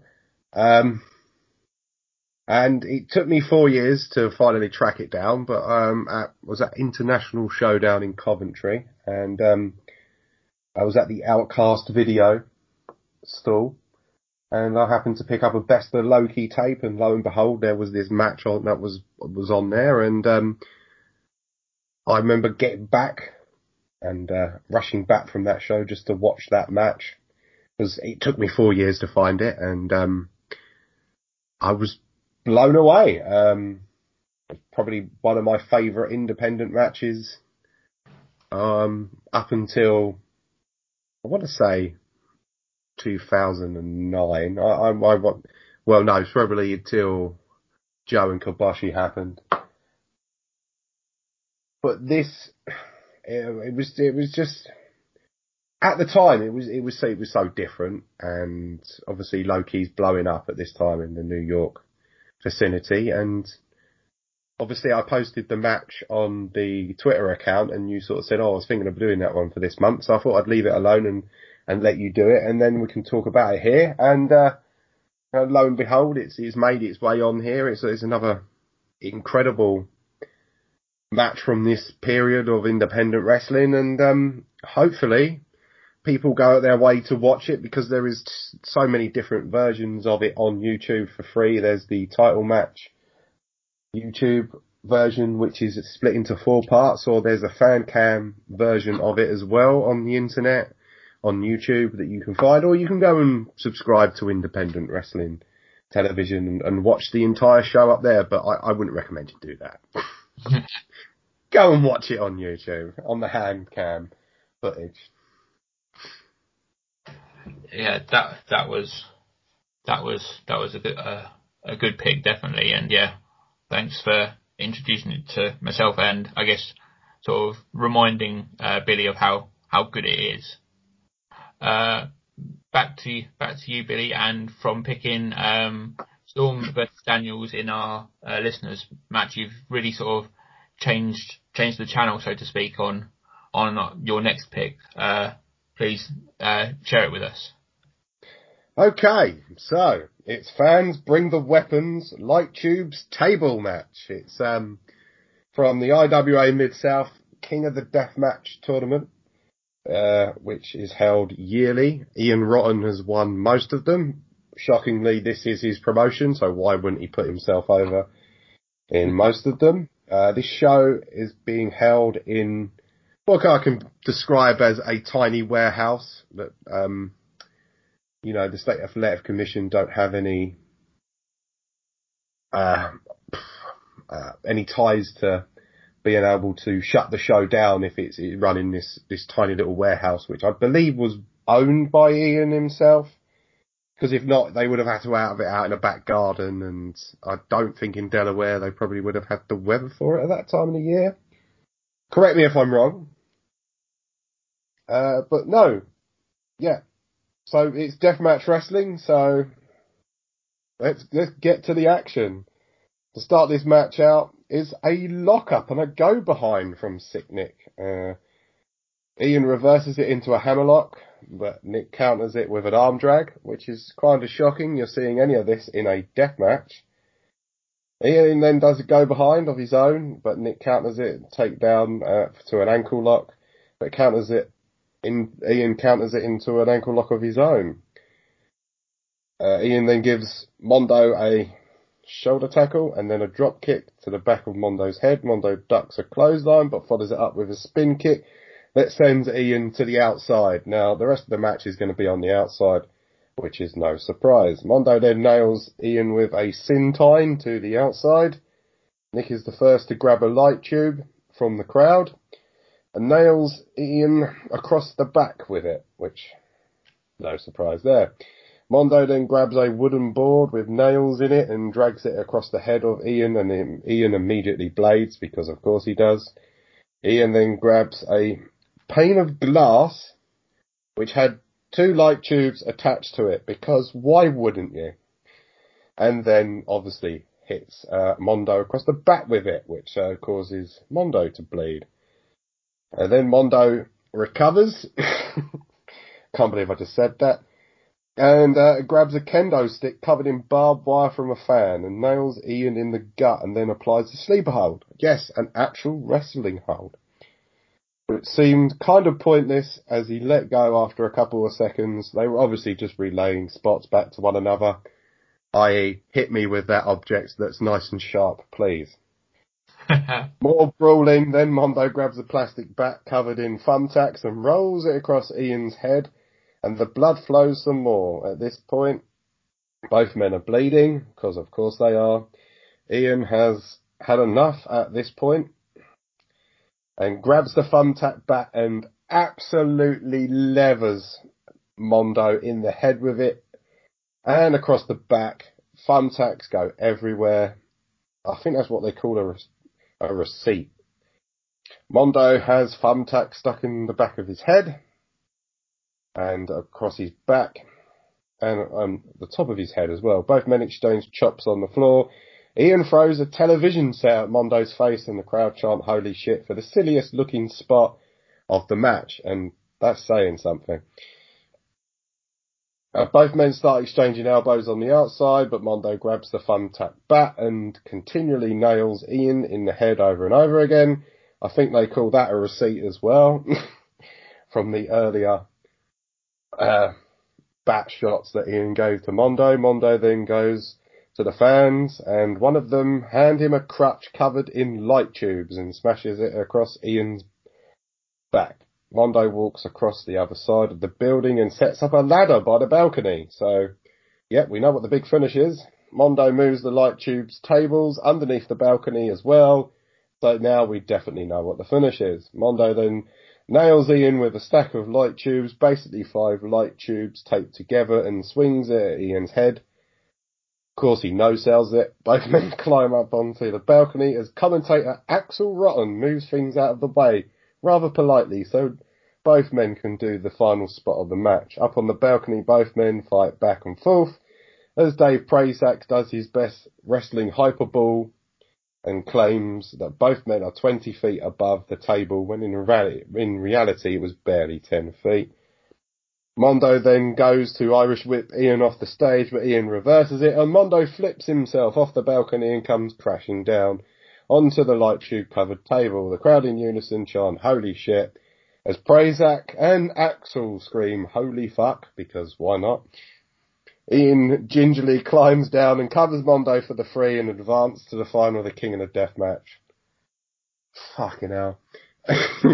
I can't believe I decided to show you guys this match, but I thought, fuck it, why not? We're doing independent wrestling. There's going to be lots of death match going forward. Probably with the worst plastic Geordie there ever was in Ian Rotten. I have no love for that man whatsoever. I can't understand why he decided to send himself over when Sick Nick Mondo was getting quite over with the deathmatch audience at the time. He was certainly someone that you could see that CZW and IWA could build towards the future. But yeah, hey, it's Ian's promotion. He might as well send himself over. It's sort of a shame that Sick Nick would have to retire in 2003 due to injuries from death matches. But if you want to find out a little bit more his story, he did a film. It's called The Trade. It's about himself and his career. And now he works for AEW as a video production guy. So at least he's still involved in the business. So thanks, Sick Nick, for everything you've done. Oh, well, good to hear that it doesn't go the way of many wrestling stories, that he's actually got a career in wrestling, albeit not one in the ring, and probably for the best if death matches were his sort of go-to match, probably unsustainable. And as he said, retired not long after this. So, but at least he's sort of still doing something in the business to this day. Back to the match, and yeah, when it first opened with a little bit of the Coronel tie-ups and all that stuff, I was questioning whether you definitely picked the right match, or the description was off, or something was not quite right here.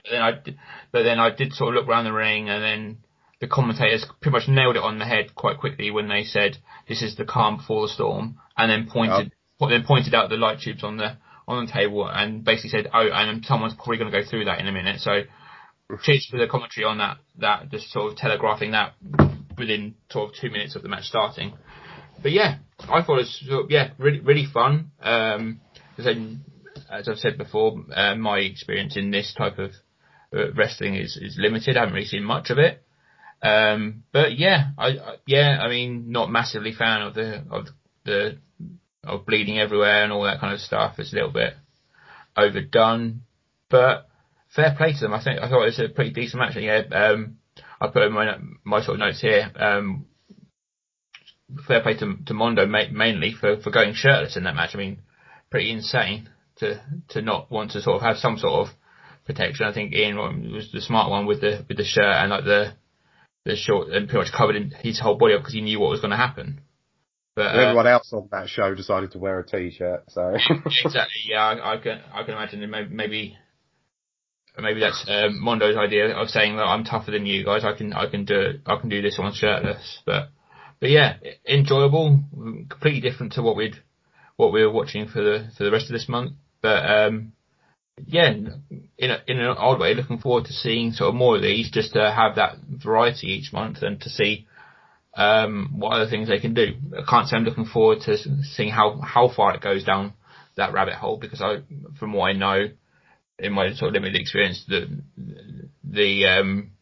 stipulations get crazier and crazier. So yeah, maybe sort of steer away from that end of the spectrum, but definitely sort of a match sort of similar to this, when there's a few weapons, a few things like that involved is fine. But yeah, Well, you wait until next year, Dan, when I show you the meat hook stuff that Zandig does in CZW. Lucky me.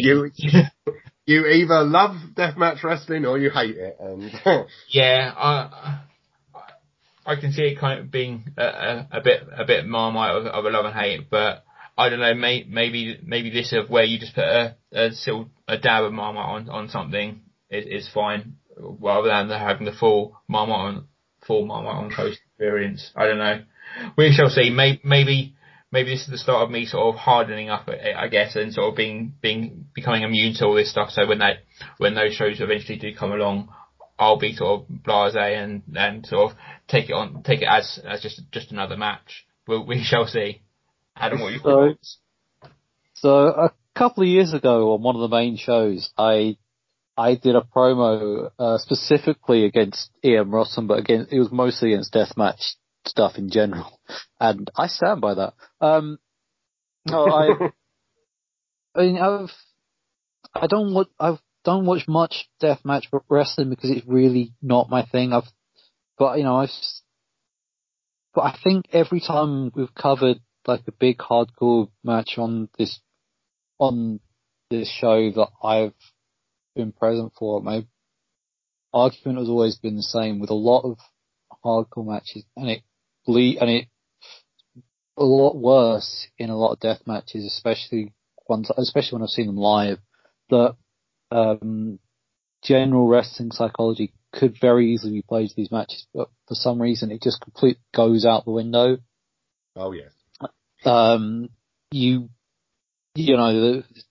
whole idea of getting of like the big cut off followed by the big heat segment followed by the big comeback, and especially in a hardcore environment that could work really well. But a lot of like this style of wrestling, people just kind of give up on it and just start trading weapons shots. And what's weird is there were actually points in this match where it's like, oh, actually they're not doing that. They're kind of going. There is a sense of flow to this match, and then about halfway through, it just kind of broke down. And then they just were like, yeah, let's just trade off weapon shots, and it's just like, oh, okay. It looked like it was going to be it looked like it was going to be a standout match, but then it's like, oh, it's just become another death match, and I only watched this match once because it's just not the sort of match I have any interest in watching a second time. I know for review purposes I should have watched it a second time, but no, I just couldn't bring myself to. I get there are people out there that watch this stuff, and that's fine. That's your choice. My choice is to try and avoid watching this stuff as much as possible. So Mondo, it's a shame he packed it in because it looks like he did have something going for him in the early parts of the match where they were working the, a more sort of traditional style.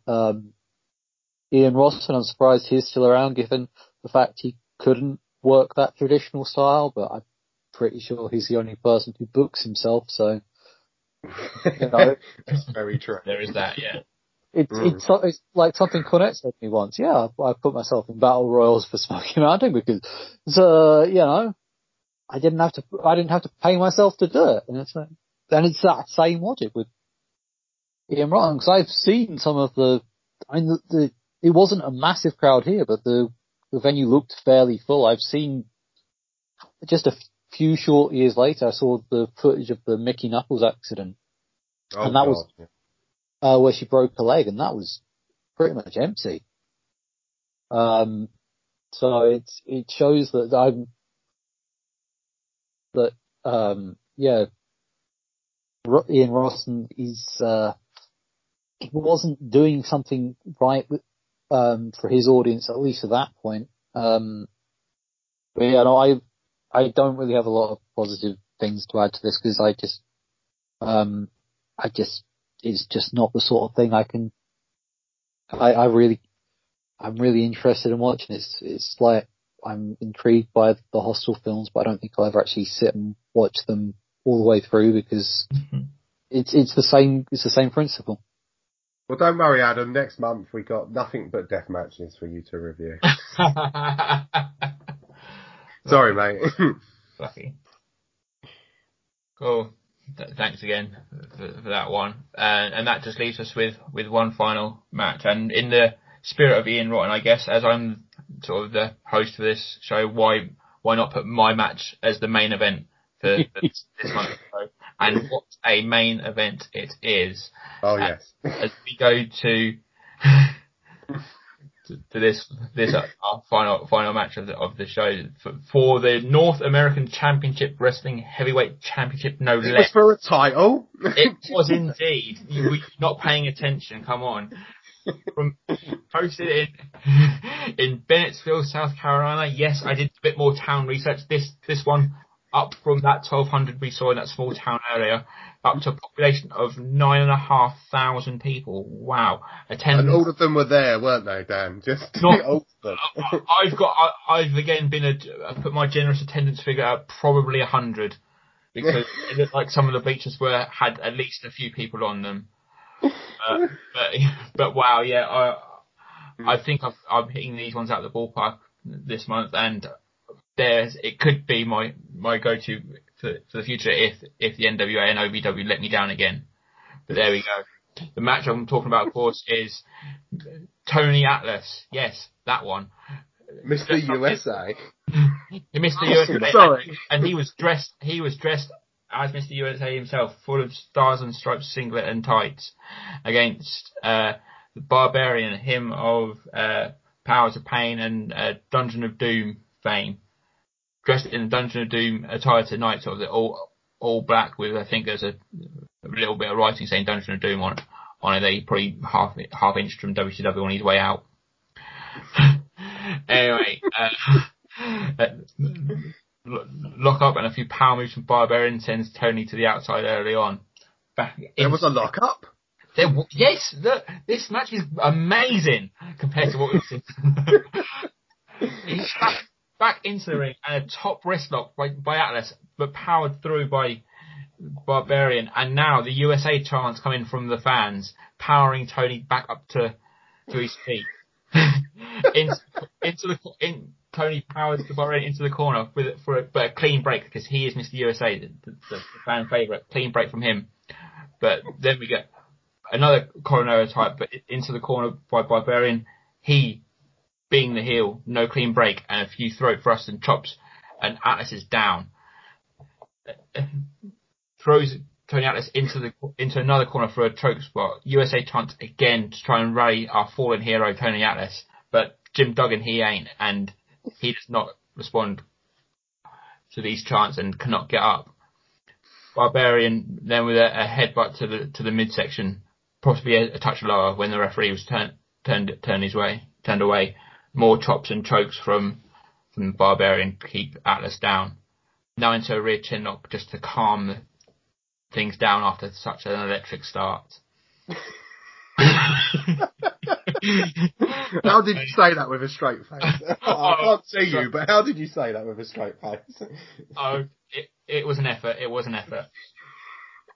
Atlas, though, fights back to his feet. Couple of punches, whip to the corner, but no, runs into a big boot by Barbarian, and Barbarian gets a 2 count. More strikes to Atlas, more chops, and so forth, and yet another chin lock to weaken him further. Barbarian picks up Atlas into the corner, a few chops, and Atlas has to bail to the floor to try and get his win back. Back into the... He was blown up after 5 minutes. 5 minutes? I think you're being very generous there. I'm going with 50 seconds. I think we're already sucking wind heavily already. Irish grip by Barbarian, but reversed into a sleeper by Atlas. Just as you think this is going to be the end of the contest for Barbarian, 2 master assailants come in to distract the referee. One with a loaded mask, I think, and a headbutt to Atlas knocks him out, and Barbarian picks up the 3 and is your new North American Championship Wrestling Heavyweight Champion. That is a mouthful. There was a title belt in this match. Jesus, that was a nice looking belt. It was a decent belt. Thank you, Adam. See, someone pays attention. That was a decent belt. And more shots of that belt as the match finishes, because Barbarian comes back in the ring, attacks Atlas with the belt and lays him flat.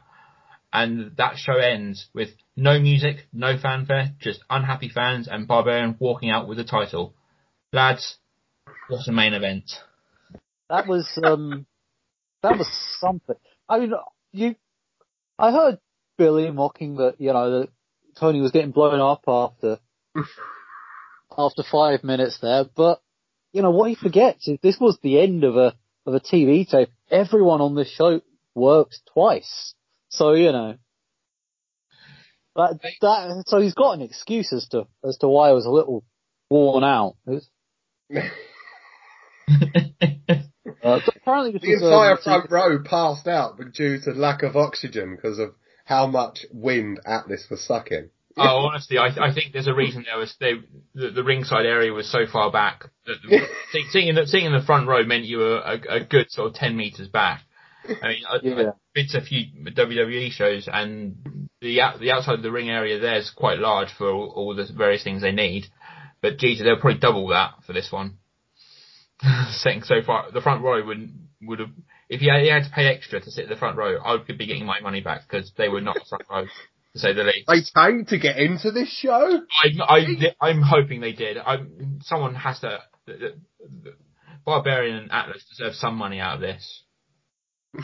The last time I was at a show that the audience was sat that far back from the ring, it was because at the end of it, I think there were honestly people who would have rioted had there been more of them. And I think that's the same here. I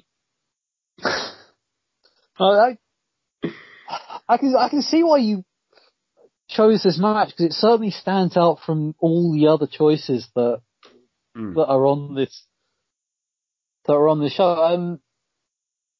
Someone once said to me about indie wrestling is all indie wrestling is supposed to be, as far as the fans are concerned, is just a smaller version of what is presented on TV, which, when done right, it generally is. And this match here was, you could argue, was the same if the TV you are referring to is mid-80s WWF Wrestling Challenge tapings. Well, true, yeah. I was watching this sort of back again. I was sort of thinking, I bet if we sort of looked hard enough, which we shouldn't do, but we could probably find Barbarian versus Sabasimba from early '91, and the match would probably be about the same. Yeah, I gotta love it though. The fact the finish came from what looked like a loaded headbutt. Who does that anymore? You don't. That's one of those things that's just been lost into the sands of time. And I'm not sure and even after seeing it, Because I had to rewind to because I missed it the first time. I sort of looked, they were in the chin lock, and I looked down and looked up, and it was something that's like, wait, what happened? I had to rewind it, and it was like one of those things of you don't see that anymore. I don't know if that's a good thing or a bad thing, because it certainly caught me off guard. Going into modern wrestling, the Dark Order and AEW could use some loaded masks. I think that would suit them well. Load up some of the masks they wear. Evil Uno off the top with a loaded mask to sneak a win. Why not? Tony, that would be listening, getting heel heat. That would be getting heel heat in a promotion where you can't get heel heat, and that's the problem. I don't know. I think they'd be cheered for doing it, especially if Negative One provided the foreign object. Oh yeah. Good point, See, catch that on Elevation or Dark in the next few weeks, I'm sure. Anyway, any more on this amazing match? Thank you for picking it, Dan. You made my day when you picked it, because I watched it back the second you put it up in the group and everything, and I couldn't stop laughing. I was like, this is tremendous. It was a good throwback match. The crowd was into it, obviously. They really wanted Mr. USA to win, and I know I took the piss out of it a lot, but no, it was a proper indie family show match. You can't go wrong with that as the main event, and what else do I say about it? At least the Destroyer sort of did that innovative finish. He was the guy in the mask. I think this sort of match, it's like you said, it's a throwback. Indie wrestling here in 2001 is in a weird state of flux, because for previous several years it was so focused on being an ECW knockoff, which is how we got the CCW and the IWA, and 2000. But before that, this is what a lot of the indie wrestling would have been. I'm not saying like territory wrestling, but in the early 90s there was a small independent sort of movement where the territories are dying out. People were trying to sort of fill that hole, and this is a sort of matches you would have. But yeah, we've all seen that match with Jim Anvil versus Virgil, and obviously Anvil pulls off the hood and everything. Everyone's seen that. That's what independent wrestling was, and then it's basically all changed to what it is today. Well, yeah. I mean, if you put this match on Heroes of Wrestling, it would stand out. It would stand out as being a stellar match, because this was not that, at least. But they did seem to be putting effort into it, and the crowd were behind them more than a lot of those Heroes of Wrestling matches can play. But that's it for our matches. We don't sort of really pick a sort of favourite or anything like that. But I mean, for me, sort of my highlight would probably be the CZW 6-man. I think that sort of showed me things I sort of hadn't seen before. No, let's not be nice about this, Dan. We're all going to pick Tony Atlas versus the Barbarian in that 5-star classic. If you two want to pick that, then well, thank you for doing that, and I can understand why, because it was more entertaining than it had any right to be, I think. Yeah. But yeah, that was fun, but that does it for this month's show. Before we do sort of end it and say goodbye, chaps, where can we find you on the socials, Adam? So you can follow me on Twitter, EL_J. I don't post on there very often because, Twitter is nothing but a place of bile and hatred. So the only thing I tend to post on there is just retweeting, 20YRS stuff. But hey, feel free to follow me anyway, because, I'm the only 20YRS account good enough to be both blocked by Hulk Hogan and followed by Jim Cornette. So, what that says about me, I don't know. Yeah. If anyone's on Minds, I'm on there. ELJ Comedy. I also have a Facebook page you can like. el.j.comedy. It's usually where I post about comedy gigs, which I actually did do one last week, but I don't have anything lined up at the minute. So mostly it's just a case of me posting funny memes and 21IRS updates, both of which are things you should welcome in your life. So, hey, feel free to follow me. Great. And Billy, how about yourself? So you can follow me on the Twitter if you really want. I just talk a lot of shit on there, to be perfectly honest. It's at Billy_J83, or you can follow the podcast Twitter account, which is at Indy, which is INDY Res20YRS. That's it. And that's it. I got it right this time. That's alright, that's perfect. And myself, I'm at Daniel S. DeWitt, and similarly, if I'm not posting about wrestling, I'm barely posting at all. But yeah, I'll chip in with occasional football opinion and things like mainly a lot of stuff about the 90s as well. That's where my focus is, and sort of, I guess now leaning into the early 21st century with this podcast as well. Just a quick reminder that coming up also on your podcast feed, the same podcast feed as this, will be the June 2001 edition of the Wrestling 20 Years Ago podcast, which this month will be Chris White and Eric Landstrom covering the King of the Ring 2001 and the start of the Invasion.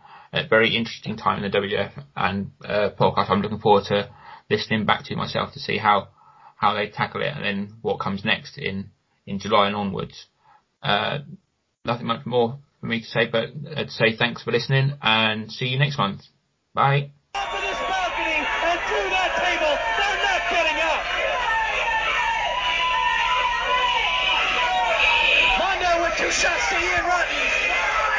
Ian struggling for position. He's going to shoot